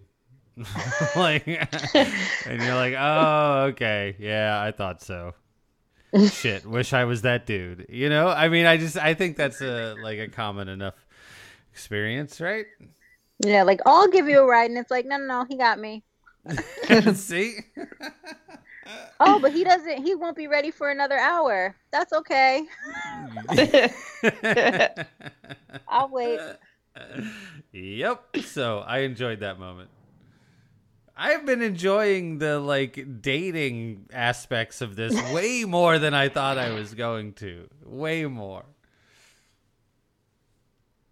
It's kind of cute when it works. Yeah. But Jorah's face fell perfectly. Like it was just enough where he doesn't make it obvious, but like we know. Yep. Well, and he damn near looked straight into the camera for the shot. Yeah. I mean, that was all really... for our benefit. That was for us. Yep. Okay, so then we move on to Theon wanting to have a conversation with Jon. And Theon expresses some admiration for Jon for what he did over at King's Landing and some regret for his choices in the past. And he refers to some impossible choices. Jon acknowledges that Theon did some awful things, but offers some forgiveness and accepts him and lets him know that he can be both a Stark and a Greyjoy. I thought this was a great conversation. I'm not the biggest Theon fan, but I thought that they took his character and they gave him a good reason to grow, meaning he saw Jon and actually started thinking about his youth, where he is now and what happened in between and how hard it all was, and kind of gave him some perspective. So what did you guys think? Susan, do you have anything? Oh, I loved it. I loved the scene with Theon and Jon. It was really touching, and I think it was well earned, and I liked everything about it. And of course, the idea of Jon saying, that Ned is always going to be his father and part of him, and and that you're part Stark and part Greyjoy. Well, of course, we know how this is going to have implications for Jon and his situation here shortly. I mean, you probably say the same thing for him. Mm-hmm. Mike, did you love it too? I've been bitching about Theon all season. Probably longer than that. But I saw a interview this week with George where he talked about Theon and Jon being flip sides of the same coin. And how basically the two characters have experienced very similar things, but have reacted to them in completely different ways. And that, I mean, that's what great creators do, right? Their stuff is deep enough to be able to give you multiple ways to think about it. And it was very timely for me to read that this week before that scene. because otherwise I might have literally fast forwarded through that shit. I mean, really, like, Wow. if I would have watched it, I would have been watching it out of a sense of duty to the podcast that we're going to do and to Tracy, so I didn't, leave you hanging on something you wanted to talk about. But literally that would have been it, right? But then I read that, that little thing, and then here we see them, the flip sides of the coin, facing each other. I thought it was good, and I think, I wouldn't have phrased it the way Susan just did about how that conversation about Ned relates to Jon, but I wouldn't have phrased it nearly that well. So I'm just going to co-sign what she said and leave it there. Made it, all right. But that aspect of it did make it, I think, even that really was extra. Made it really, that was an extra patty on the burger. So, right, that subtext. Yeah, where we're like, oh, Jon, you're so much more complicated than this. Yep. So then we get another Theon scene, and Theon is approaching the other Greyjoy soldiers, the ones who left with him and Yara, and he tries to use Yara's name to motivate them to go rescue her. And it seems that they don't respect Theon enough to follow him. They want to just abandon the whole cause and just call it a loss. And they just want to, hide from the undead. It leads to a fight that I feel lasts an eternity. And it turns on a failed knee to some non-existent balls, which is enough apparently to get them all rallying around Theon, and they sail off to, I guess, go get Yara. So, I mean, the moment that I'm like, oh, Theon, yes, look at this. And I'm just like, get the hell out of here. I was just like, maybe he should just die now, because he had that really good moment. And if he just dies now because he wants to save Yara, like, how poetic. We can just kind of close this chapter and move on from this guy. And of course not. And I don't know. Does anybody have anything positive to say about this scene? Or, did anyone get anything good out of it? I think you're a reliable reporter. This was eye roll city for me.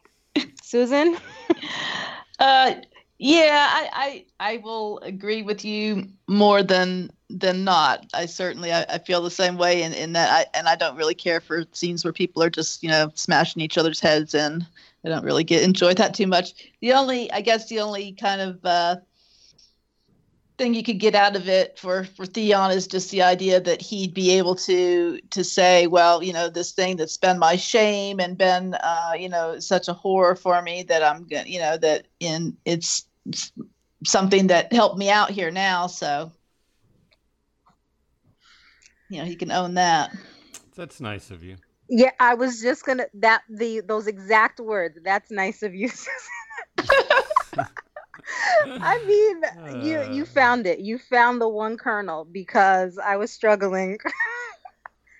Yeah, I'm totally down to let you have it, but that's nice of you. Okay, so I guess we'll see how this turns out in 2019. All right.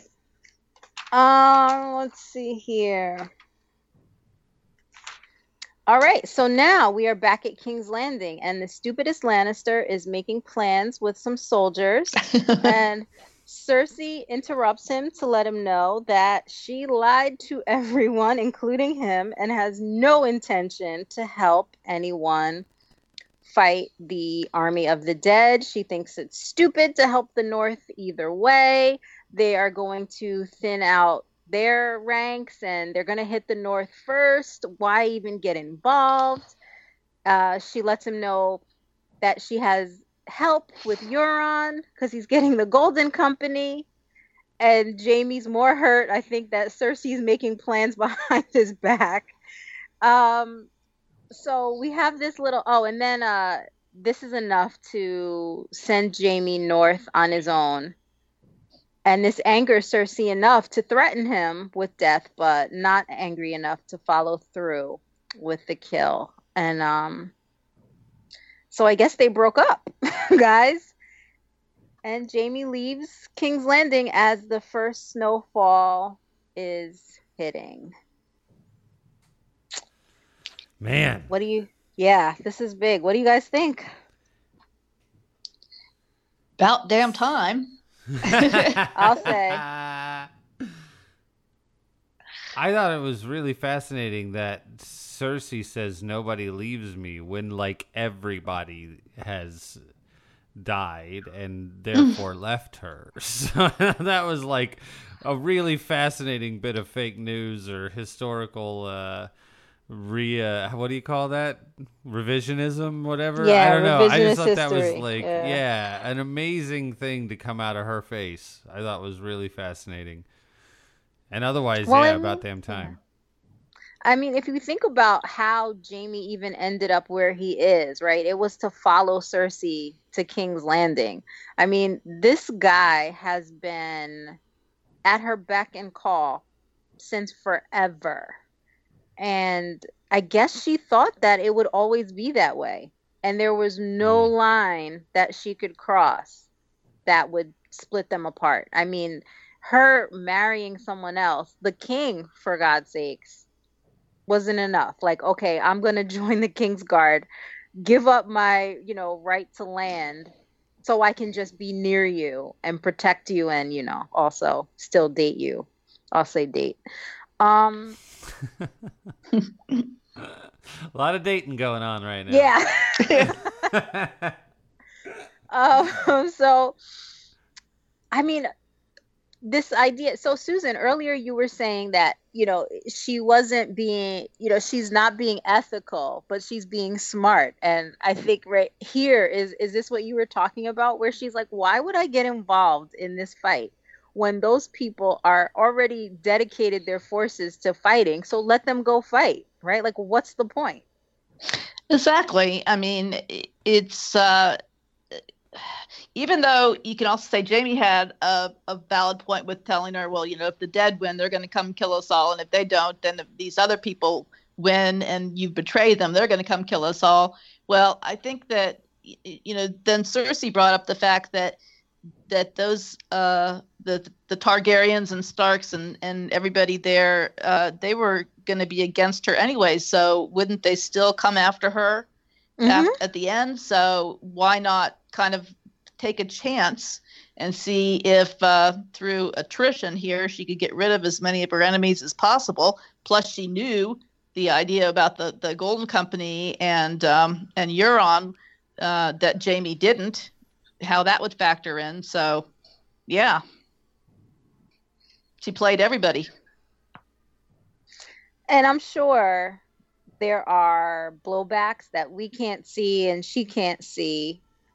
But, I mean, you've got to respect it, right, Mike? Yeah. Yeah, definitely. And it made a hell of a lot more sense than everything else she did in this episode. I don't think it's going to work. But, yeah, I definitely. It's proper Cersei, and it's really good Cersei, too. Yeah. So something about this snowfall. So I've been hearing a lot of people say, like the whites are gathering and they're just standing around, but they're not doing anything and they're waiting for like the rest of the plot to work itself out. But I'm wondering if like the snow has reached the south and now they come, right? Like maybe they were waiting, like winter hadn't really come yet. And now it's time. Because King's Landing is pretty far down. I mean, the only thing left is pretty Dorne, right? And like the Old Town area. So if they're just starting to move now and snow is in King's Landing, right? Westeros should be in full winter by the time, well, we'll see how travel works in the next season, but right. I mean, it should fully be winter. So I'm wondering if that's kind of their reasoning. I think it could definitely be a factor in it. I mean, I think you're doing a little bit of lifting, but it makes sense. It's fine. Okay. Yeah. It's fine. I'm gonna own that. I did some lifting. I'm always It's like accusing a grocery everybody sack. else. It's not a of Mack truck, listening. you know. Yeah. It's all right. Yeah. Who did I yell at? Not yell at. Oh, Matt. Matt was doing some heavy lifting with the Arya plotline Yeah. on Twitter.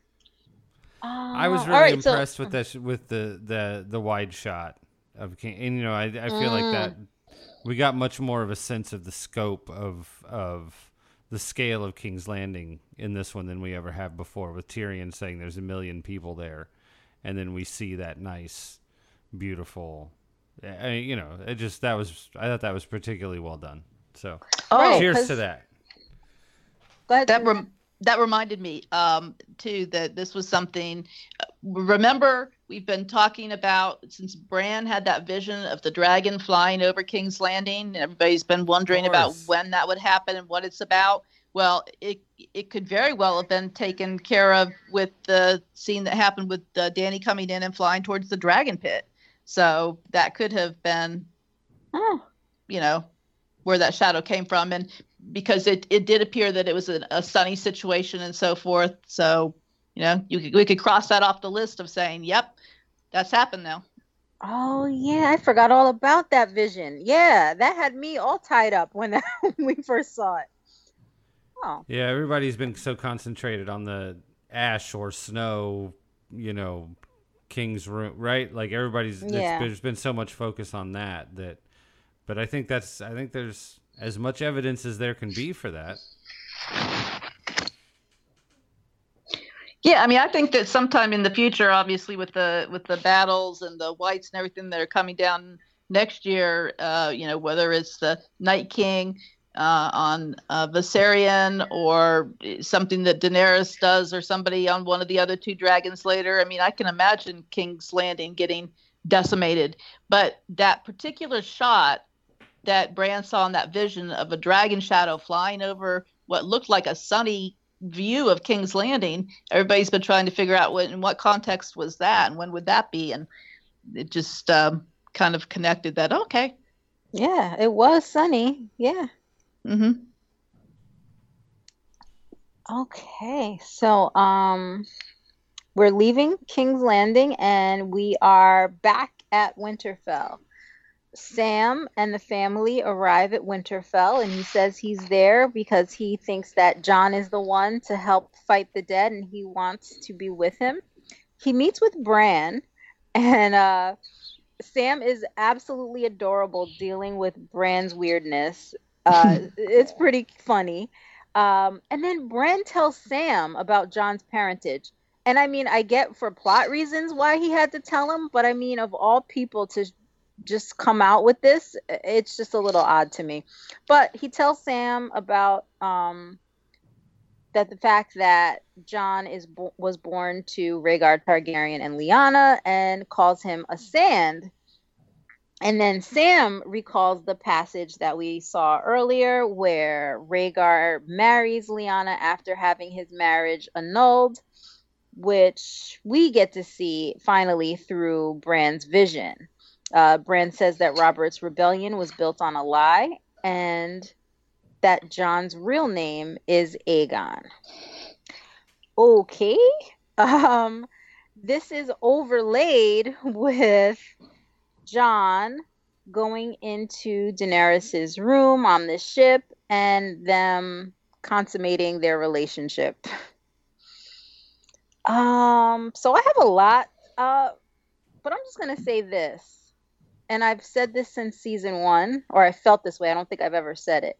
The sex on this show is terrible. It is not hot. It is not sexy. It is not titillating. It is so bad. It's so Red Shoe Diaries, dude. It is so bad. It is not hot. It is like... It's like not even Emmanuel. It's like... No, it's... Oh my God. I mean, and I guess on one hand, right, I don't want a show that's like trying to turn me on like that, but at least show me passion, right? Like it's clinical almost. I can't stand it. So let me just get that out of the way. But definitely my brain was buzzing with the whole Aegon thing. Susan, I'd love to hear what you have to say about the fact that they chose to say that his name is Aegon. Like, how did you react to that? Oh, I don't like it. I don't like that. I mean, there's a lot that I do like about this particular montage, and I'd like to, go into that, though I probably did it pretty well in the call-in show. But as far as things that I don't like,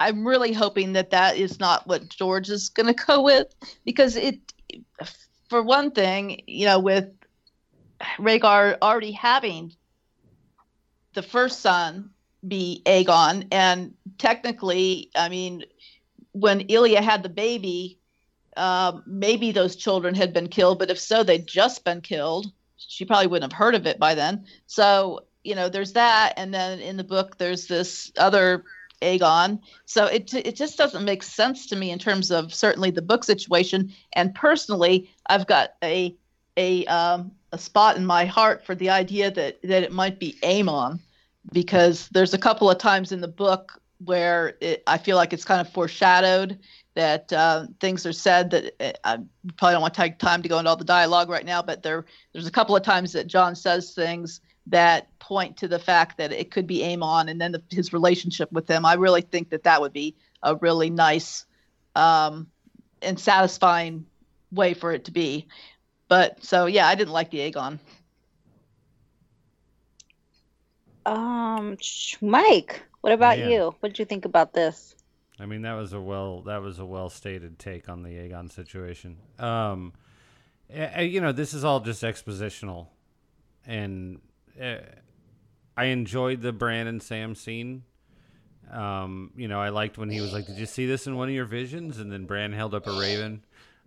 Raven scroll. That was great. I mean, I like Sam. So, but this was just all exposition, and not really worth thinking as much about as I did, because it's kind of dumb.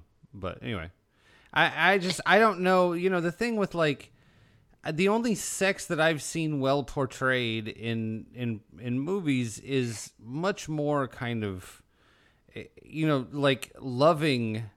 Sexy sex is very rarely portrayed well, right? Like you see awkward sex well done in movies. You've seen like, the kind of monsters ball, like kind of animalistic, you've seen that well done.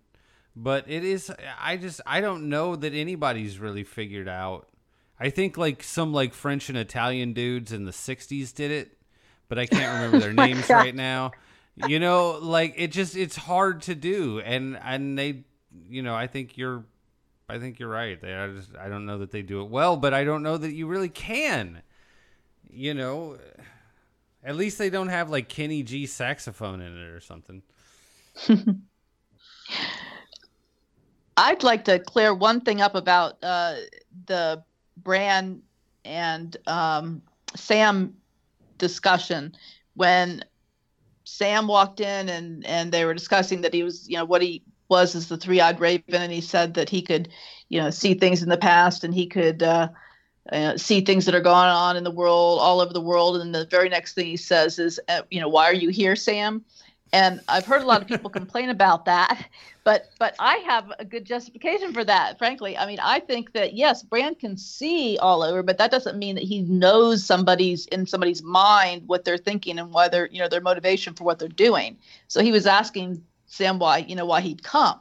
And I think that he's not omniscient. That's the word. Yeah. Where he knows everything.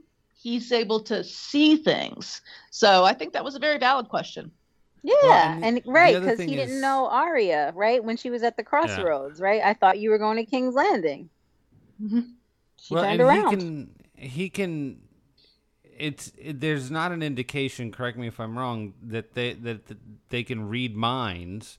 So unless somebody says something, he can't necessarily, right? I mean, that's part of it is, and we see that when he like zooms in to hear the name, right. we know that he can hear that, he can know that because she said it. not because he can read her mind all of a sudden. Yeah, I agree. So, all right. Susan has Sam's back, or Bran's back. But if you want me to explain what I really liked about the scene, you want me to tell you that now? Yeah. Give you my quick overview. Is that it got to me. I mean, this actually had me tearing up. And I felt that it was a combination of everything. It was the music. It was, Bran talking in this kind of otherworldly voice about Rhaegar and Lyanna, and the whole going to, he loved her and she loved him when they shot to Jon and Dany. I mean, I felt that. And the sex wasn't hot, but when they keyed in on when they panned into their faces on the bed at the same time that he was saying he's never been a bastard, he's the heir to the Iron Throne, again, that really got me, because I feel it was making me think about the fact that here's this guy who had all his life grown up thinking that he was wasn't entitled to anything. His father had had an affair, and he was the result of something shameful. That this is his real reality. And so I was really struck with that, and I thought that at least at that point the two of them looked at each other in a very, very loving way. Their expressions, and again, I this is something I already said. I feel like in the Collins show is that Dany had a very passionate relationship with Drogo. She had a kind of a lustful relationship with Dario, but this seems like it's, to me, what they're portraying looks like this is a deeper relationship. This is something that's going on because these people care about the individual that they've gotten to know and they admire because of what they've seen them stand for and what they do. I mean, sure, they're attractive to the fact that they're both attractive people, but it's more about the quality of the person. So for all those reasons, I was tearing up. Okay, and I'm going to give you all of that. But in my experience of watching this television show, at that moment, my wife says, dude, she's getting knocked up by her dead nephew. This show is so fucked up. Right? And so, while all of the things you said I think are totally legit, there's also that. And that totally undercut my experience of it in a way that I was really happy with. You know what I mean? I was glad that she reminded me of that kind of central, let's not forget, Right.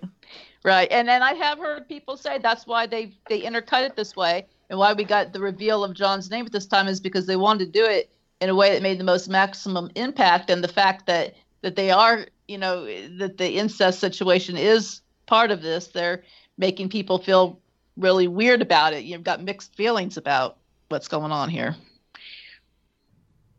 Absolutely. I mean, do you think that Jon would, because Bran makes it clear Jon must know this, right? He's not just sharing the information to share it, right? Jon has to know. Mm-hmm. So I guess the question becomes, what does it take for Jon to believe it? And then now what? Because I mean, Donald's been saying, who cares? What does it change? So this, now what, right? So this is going to happen, and this information is going to be passed on. Mm-hmm. I mean, I could see Jon having a rough time. Like, I don't see him taking it in stride, or at least not right away. No, and I also think this is another thing that reflects back to his speech in the earlier part of the show about honesty and telling the truth. I mean, I'm sure he'll understand that Ned did this to protect him, but he also never told him, and he was old enough to have had a conversation with him at some point. Right. And this is why Jon's gonna die. Because it will take care of Dany's issue, and it makes the kid that she's knocked up with, fine, and everything's in order, and Tyrion's questions are all answered, and everything is all good. All they got to do is kill Jon. So Jon's gonna die. this is this, like, on reflection, on like really thinking about this scene, like what is this scene ultimately like? She's pregnant, he's dead. Song of Ice and Fire. And like, does Jon want to rule the Seven Kingdoms? I don't think so, right? He doesn't. So I mean, he would be willing to risk it all so someone else could have it that he trusts and he thinks, like, is this all going to tie into Azor Ahai? Like, is he Nisa for someone? Is he I don't know. Nisa? That's certainly how the singers are going to tell it. Right. I mean, I always expected that these two were going to get together, from reading the books, and that also, that as George keeps talking about the bittersweet ending, that's going to be part of it. It's not where I heard so many people talk about, oh, that'd be terrible for them to get together. It's too much of a happily ever after. Well, it's not going to be happily ever after. One or both of them is going to die before this is all over with. And I do think that Jon is very likely to die, because when you bring somebody back from the dead in stories like this, they're there to fulfill a purpose. And when that purpose is over, they die. That's it. Right. Yeah. They die. Like forever, or until you have to write another book. And I don't think he's going to set himself up like that. No. Oh, no. I can't handle that. So there you go. At least he got him some sweet, sweet loving before he went out the door. Yeah. And now really Danny has a story to tell Miss Sunday when they get back. Yay! I've heard people say that they're going to build this up into a conflict between the two of them, and I mean, I don't think Jon's going to care at all about the Iron Throne, and maybe Dany is going to resent him to some degree, or at least have really conflicted feelings about this, because she feels entitled to this. But I really hope that they don't build this into some big issue between the two of them, because I think that they would be just doing that to create conflict, and it doesn't seem like it would be in character, because Jon doesn't want it. That's like an oversimplification of everything that they've been going through.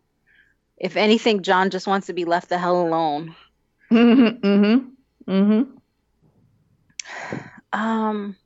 Okay, so our final scene at Winterfell, Sansa and Arya, they're having a real conversation. They are saying nice things to each other. They're saying not so nice things to each other, just like sisters do. And they end the conversation, and they kind of talk about the decision to get rid of Littlefinger, and they end with the Ned quote about the lone wolf dying, but the pack surviving. And I mean, this was just like such a great ending to a really uneven kind of storyline, is how I saw it. Great shot of them from behind with the snow on the grounds. Like it was just gorgeous. How did you guys see this one? It was the high five over Kurt Russell's dead body at the end of Death Proof that I totally said wasn't going to happen. This was as close as we're going to get, right, of that scene, and it was great. I was fine with it, and I think you just said it exactly right. This was the end to this stupid saga that we needed. I loved it. I mean, this was the other incident that brought the tears to my eyes because of the quote.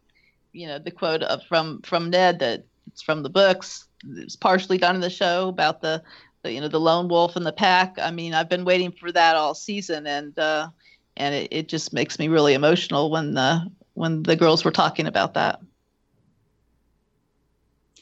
And it just makes me kind of sad that we didn't get more of that from the two of them. We spent a decent amount of time at Winterfell, and I'm feeling like a lot of it was for nothing. Yeah. Because we were being tricked, and it's just, I mean, look, I like movies with twists. I'm okay with a twist. It's not that. It just didn't feel authentic. Right. It's got to be earned. Yeah, and those are characters that we've known from episode 1. Right. So it's like a cheat, because we know who they are and we know how they sound. And when something doesn't feel right, we're just constantly watching the show with like a furrowed brow instead of enjoying it. Right. Yeah. I mean, that's one of the beauties to George's writing is that his big twists are well earned. That, you can go back and see how much evidence has been planted all along that, that you aren't going to see it the first time around. But when something happens, it's like, oh, wow. Yeah, we should have known that. Okay. I mean, I should, so Mike knows this. I have this thing that I've been working on called The Case for 8, meaning 8 episodes of this season. Yep. And a lot of the scenes that I think needed to be there, like 3 of them are just what we would have needed to make this work out and make sense. Mm-hmm. Because, I mean, the fight over the masks in the bag, I mean, that makes sense. That's freaking weird. Like, yes, I find that. And then you tell me you're a killer. Like, yeah, we're fighting. I'm arguing with you. Yes. Why are you doing this? That's fine to have an argument, right? That makes sense. But they like framed it in this really weird way. And I don't know. Okay. That was last episode. I'll move on. That's all right. Okay. That's all right. A quick little preview for the Tracy Solo show, A Case for 8. Yeah, I'm excited for this. I've been encouraging it. We're going to make this happen. Sounds good. All right. So, final scene. Beric and Tormund are looking north beyond the wall, and they see the army of dead approach. They are among the first to learn that Viserion, who has now been named Dwight by the Joffrey of podcasts, Dragon Dwight has been brought back and is being ridden by the Night King.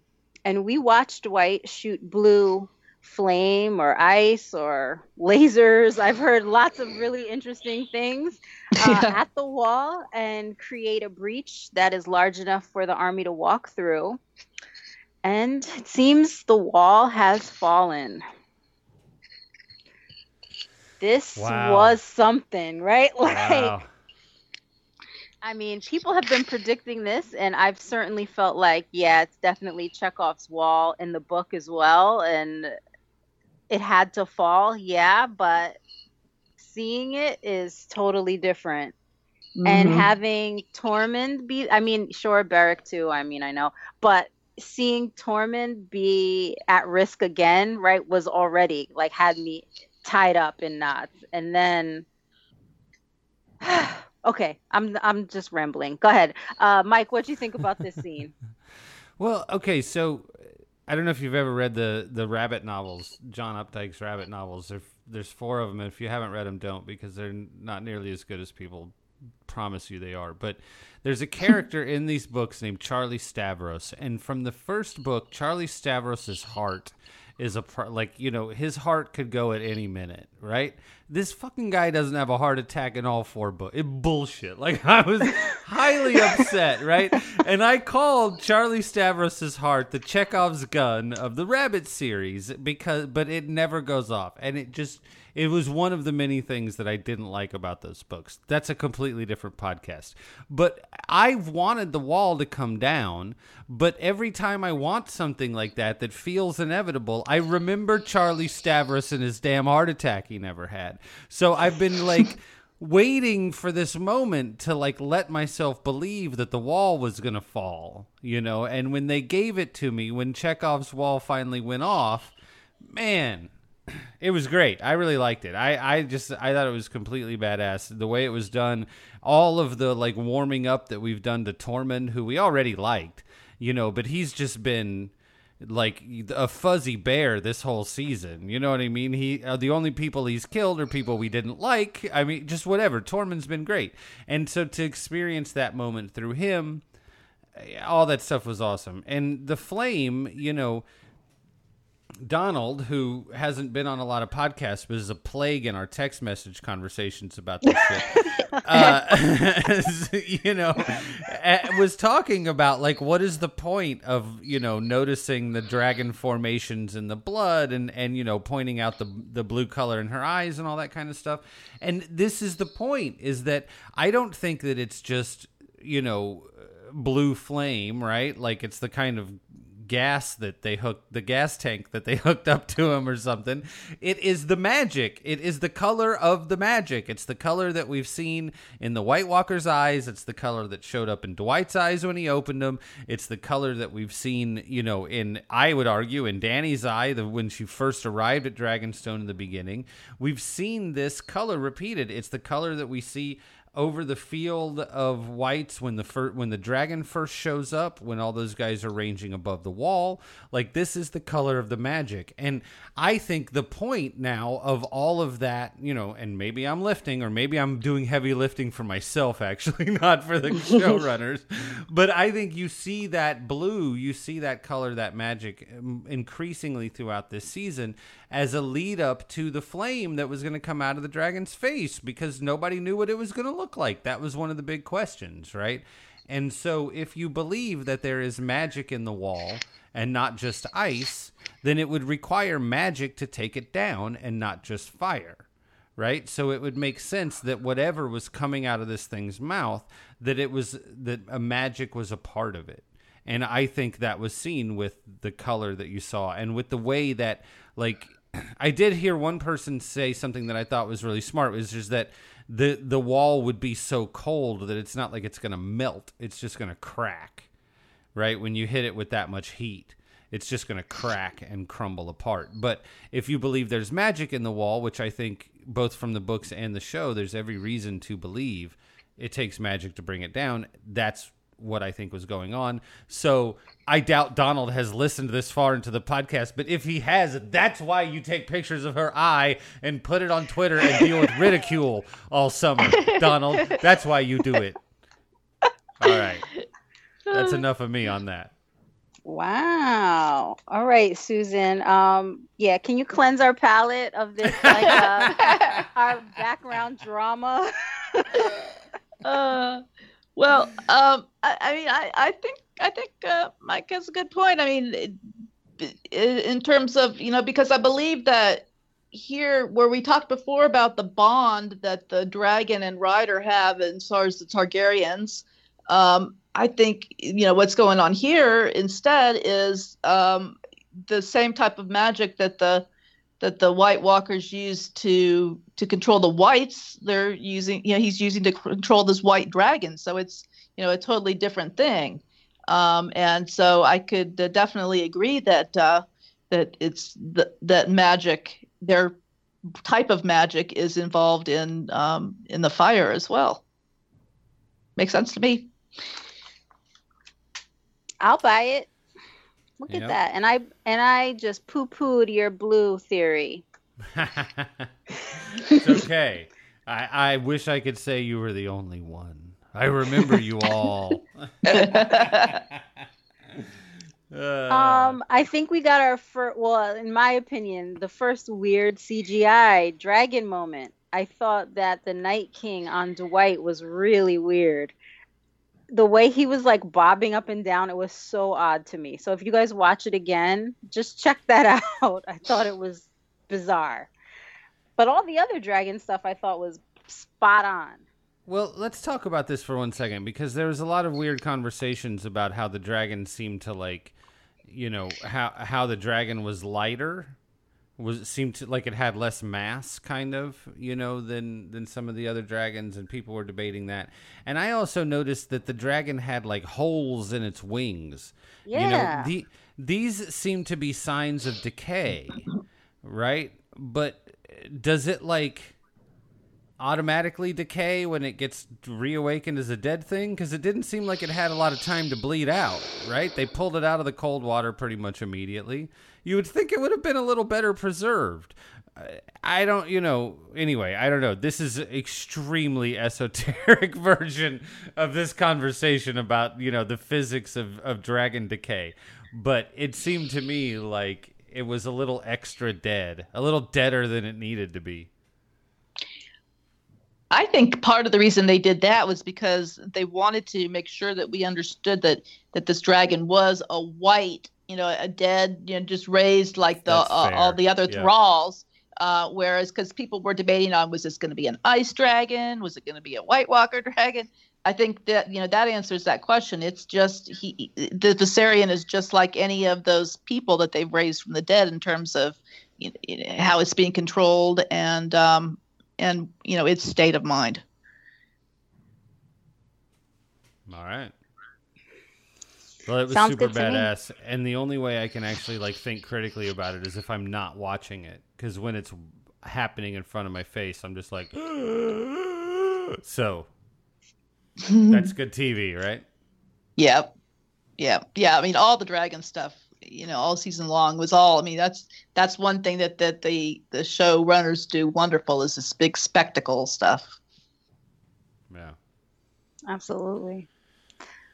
I mean, so that's the season. Wow, that was fast. Wow. My summer's over. I have to go back to work. Oh. I've been dreading the end of the season because this is it. I'm like, oh, it's coming. Okay. So I know that we're going to have another deep dive, right? We're going to kind of do the season in review next week. So I mean, I guess just on this episode alone, does anybody have anything that we didn't talk about that they want to? Yes. Tyrion's little lurking in the hallway on the boat. Oh my God, yes. Oh yeah, Susan for the win. Yes. Yeah. So everybody's been saying, okay, what's that about? And I have 3 reasons or 3 explanations. Though I mean, I believe that, well, at least 2 of them I think are both part of it, and a third one is something to think about.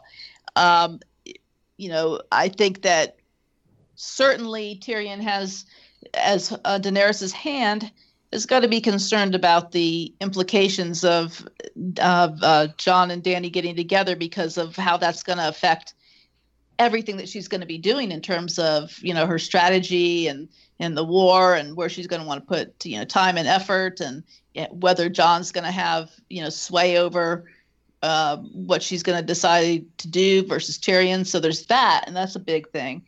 But I also do think that at the end of last season, when she made him her hand, that scene did very much give you the impression that Tyrion was having tender thoughts for Daenerys, and I think that's so. It's easy to say that there may be some jealousy going on there, and like you all mentioned before, I mean, this is a guy who is all about women and hasn't really been involved with anybody in the last couple of seasons. So, there's that component to him. But the other thing that I think, because this is a deep dive and book related thing that we can bring up, is if you go back to George Martin's first initial, that 3-page letter to the editor that he wrote back when he was starting the series that gave an overview of where he was going to go with it. I love talking about the letter. Mm-hmm. The letter. Yeah, he initially was going to have a love triangle between Jon, Tyrion, and Arya. And the really troubling thing is he called it a deadly rival between Jon and Tyrion. So that's those words there are what gives me the biggest pause to how this is going to impact the situation. Is there really going to be that much animosity that it could become a deadly rival? Wow. Oh. Oh. And I mean, Yeah. okay, so we have 6 episodes left, right, for them to establish. Right. And understand, like I said, I mean, that's just something to think about. The first 2 things I said, I think are would easy things for you to infer about this show, but you have no idea if they're going to pull back from some of his initial ideas. But it's interesting. It is. Ugh. I mean, because the face that he was making, right? Like that wasn't an accident, like he was definitely troubled. Mm-hmm. Yeah, and not for the realm. No. Okay. It was what was going on behind that door. Yeah, I really this more than anything else to me just jumped out as like I can't wait to read this shit because all of George's like fat nerd self-loathing is going to come out in these chapters. It's just going to be vicious because there's no way that Tyrion is going to come into this with a sense of optimism, ownership, expectation. You know what I mean? Like he doesn't have that kind of confidence or swagger personality to think that this is really going to work, right? And I mean, that actually to me gave a lot more resonance to the moment earlier in the season where she said he's too small for me. Well, shit. I mean, the only person there smaller than Jon is, right? So, yeah. Right. I mean, so that like really gave a lot more resonance to that scene, and I'm just can't wait to see how this plays out in the books, regardless of like how the plot works. Just to read George's version of Tyrion's thoughts as he's having this fight with himself, because it's going to be a fight. Because he likes Jon. Yeah, he likes Jon. This is not someone that he, can't stand anyway. Because when Tyrion wants to be nasty, he can really be awful. I mean, didn't he have that singer like put into a bowl of brown or whatever? Like, if you're in his way, he's gonna get rid of you.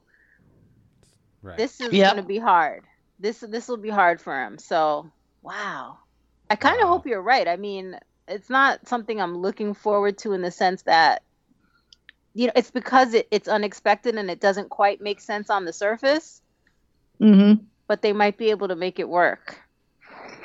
I mean, this is another thing that we've talked about a few times here, is that there's a handful of characters that really haven't had, that really haven't offended our morality in a couple of seasons, and Tyrion is one of those guys where he's been saying, like, let's just put him in jail. Let's not necessarily cook them in their armor. Let's, you know what I mean? Where he has been trying, whether or not he's been successful at it, to kind of dial things down a little bit, and so it would be interesting now to have a reason to hate Tyrion. Can you imagine to be like, oh, dirty Tyrion, to like start seeing shades of Cersei can you imagine? I mean, that would be wild, right? Like, or, Jaime shows up and all of a sudden Jaime is the one who's like, hey, bro, you're kind of like, getting a little creeper here, man. You know what I mean? Can you imagine like that shift in their relationship? I don't know. It seems to me like there's a lot of really fascinating places it could go, regardless of how it plays in plot. Well, Jenna Lannister always said that Tyrion was more like Tywin than any of the other kids, the other two. So for him to be, have a cutthroat side, can definitely see it, at least book Tyrion. And I mean, he was pretty awful through book 5. I mean, he dropped down in terms of like characters I would like to hang out with. I'm like, I don't. After Dance, I was like, pass. Yep. Man, what a hell of a show! What a hell of a conversation! My God, this is a forever podcast. Yeah. I mean, it was a forever show. What are you gonna do, right? Like, yeah, it's a long one. We're gonna cover it in 15 minutes. Susan, I really appreciate you coming on and dropping all kinds of book stuff on us. As always, there's so much stuff. Like, it's not like anybody can possibly keep it all in one head, right? But I mean, also, you're always bringing the interesting connections and all that good stuff. I think this was a success, right, Tracy? Like, it's been good. You and I, like, just having our back and forth. It's been good this season. But I thought Susan was. I really enjoyed this. So thanks for coming on, Susan. Thank you. I appreciate it very much. I enjoyed it. Fun. Oh yeah. I enjoyed it very much. Awesome. Excellent. Yeah, I know that Susan's the encyclopedia for sure, and she brought the heat because She brought Hizdahr zo Loraq, all right. And she came out with Hizdahr, and I'm like, whew, the name was gone. Yeah, we're going to be doing a season wrap-up next week, but then also, we've got however, I'm going to be retired by the time this show is over, so however long it is between now and the next episode, I can't even think about it. We're going to be doing, Susan was a part of the Grand Northern Conspiracy podcast, and, we need to kind of do a wrap-up with everybody from that little series, Kelly and John stuff, who all read the books, obviously, and have thought about it in lots of different ways. So we will definitely be hearing from Susan again. And, if there's anything that jumps to mind, you let me know, because we can get on and do like a 10-minute, like, this bug that got up Susan's pants podcast. Like, we can totally do that. The Winterfell people would love it, right? Absolutely, they would. I can share one last thing with you guys that I think people might be interested in. And I found this YouTube video that someone did. Well, it's called the channel's called Screen Crush, and it's just under 5-minute video called "Every Clue That Jon and Daenerys Are Destined to Be Together on Game of Thrones." And I was amazed. They went through and showed all the parallels between their both of them through all of the seasons, and I really, it's staggering how many times that they have mirrored each other in things that were happening to them that I never clued into. It's all there. So I'll send you guys that on Twitter. Oh, okay. Super I'll definitely look at that. I'll look at that tonight. Yeah. All right. Excellent. Anything else from you, Tracy, or should I ramble us out? Ramble us out. Thank you for joining us on Podcast Winterfell. I'm going to let Axel tell you how to contact us. Thank you to our patrons, and thank you to all our new listeners and old listeners. Here's Axel to tell you how to tell us what you thought of this season, because we're going to be doing a feedback wrap-up too. So submit your emails, your tweets, and all that kind of stuff so we can hear how you felt. Thank you very much. Podcast Winterfell. Later. Thank you for listening to Podcast Winterfell. Podcast Winterfell is a part of the DVR Podcast Network. You can check us out at dvrpodcast.com. Become a patron. Go to Patreon/DVR. Follow us on Twitter at WinterfellPod.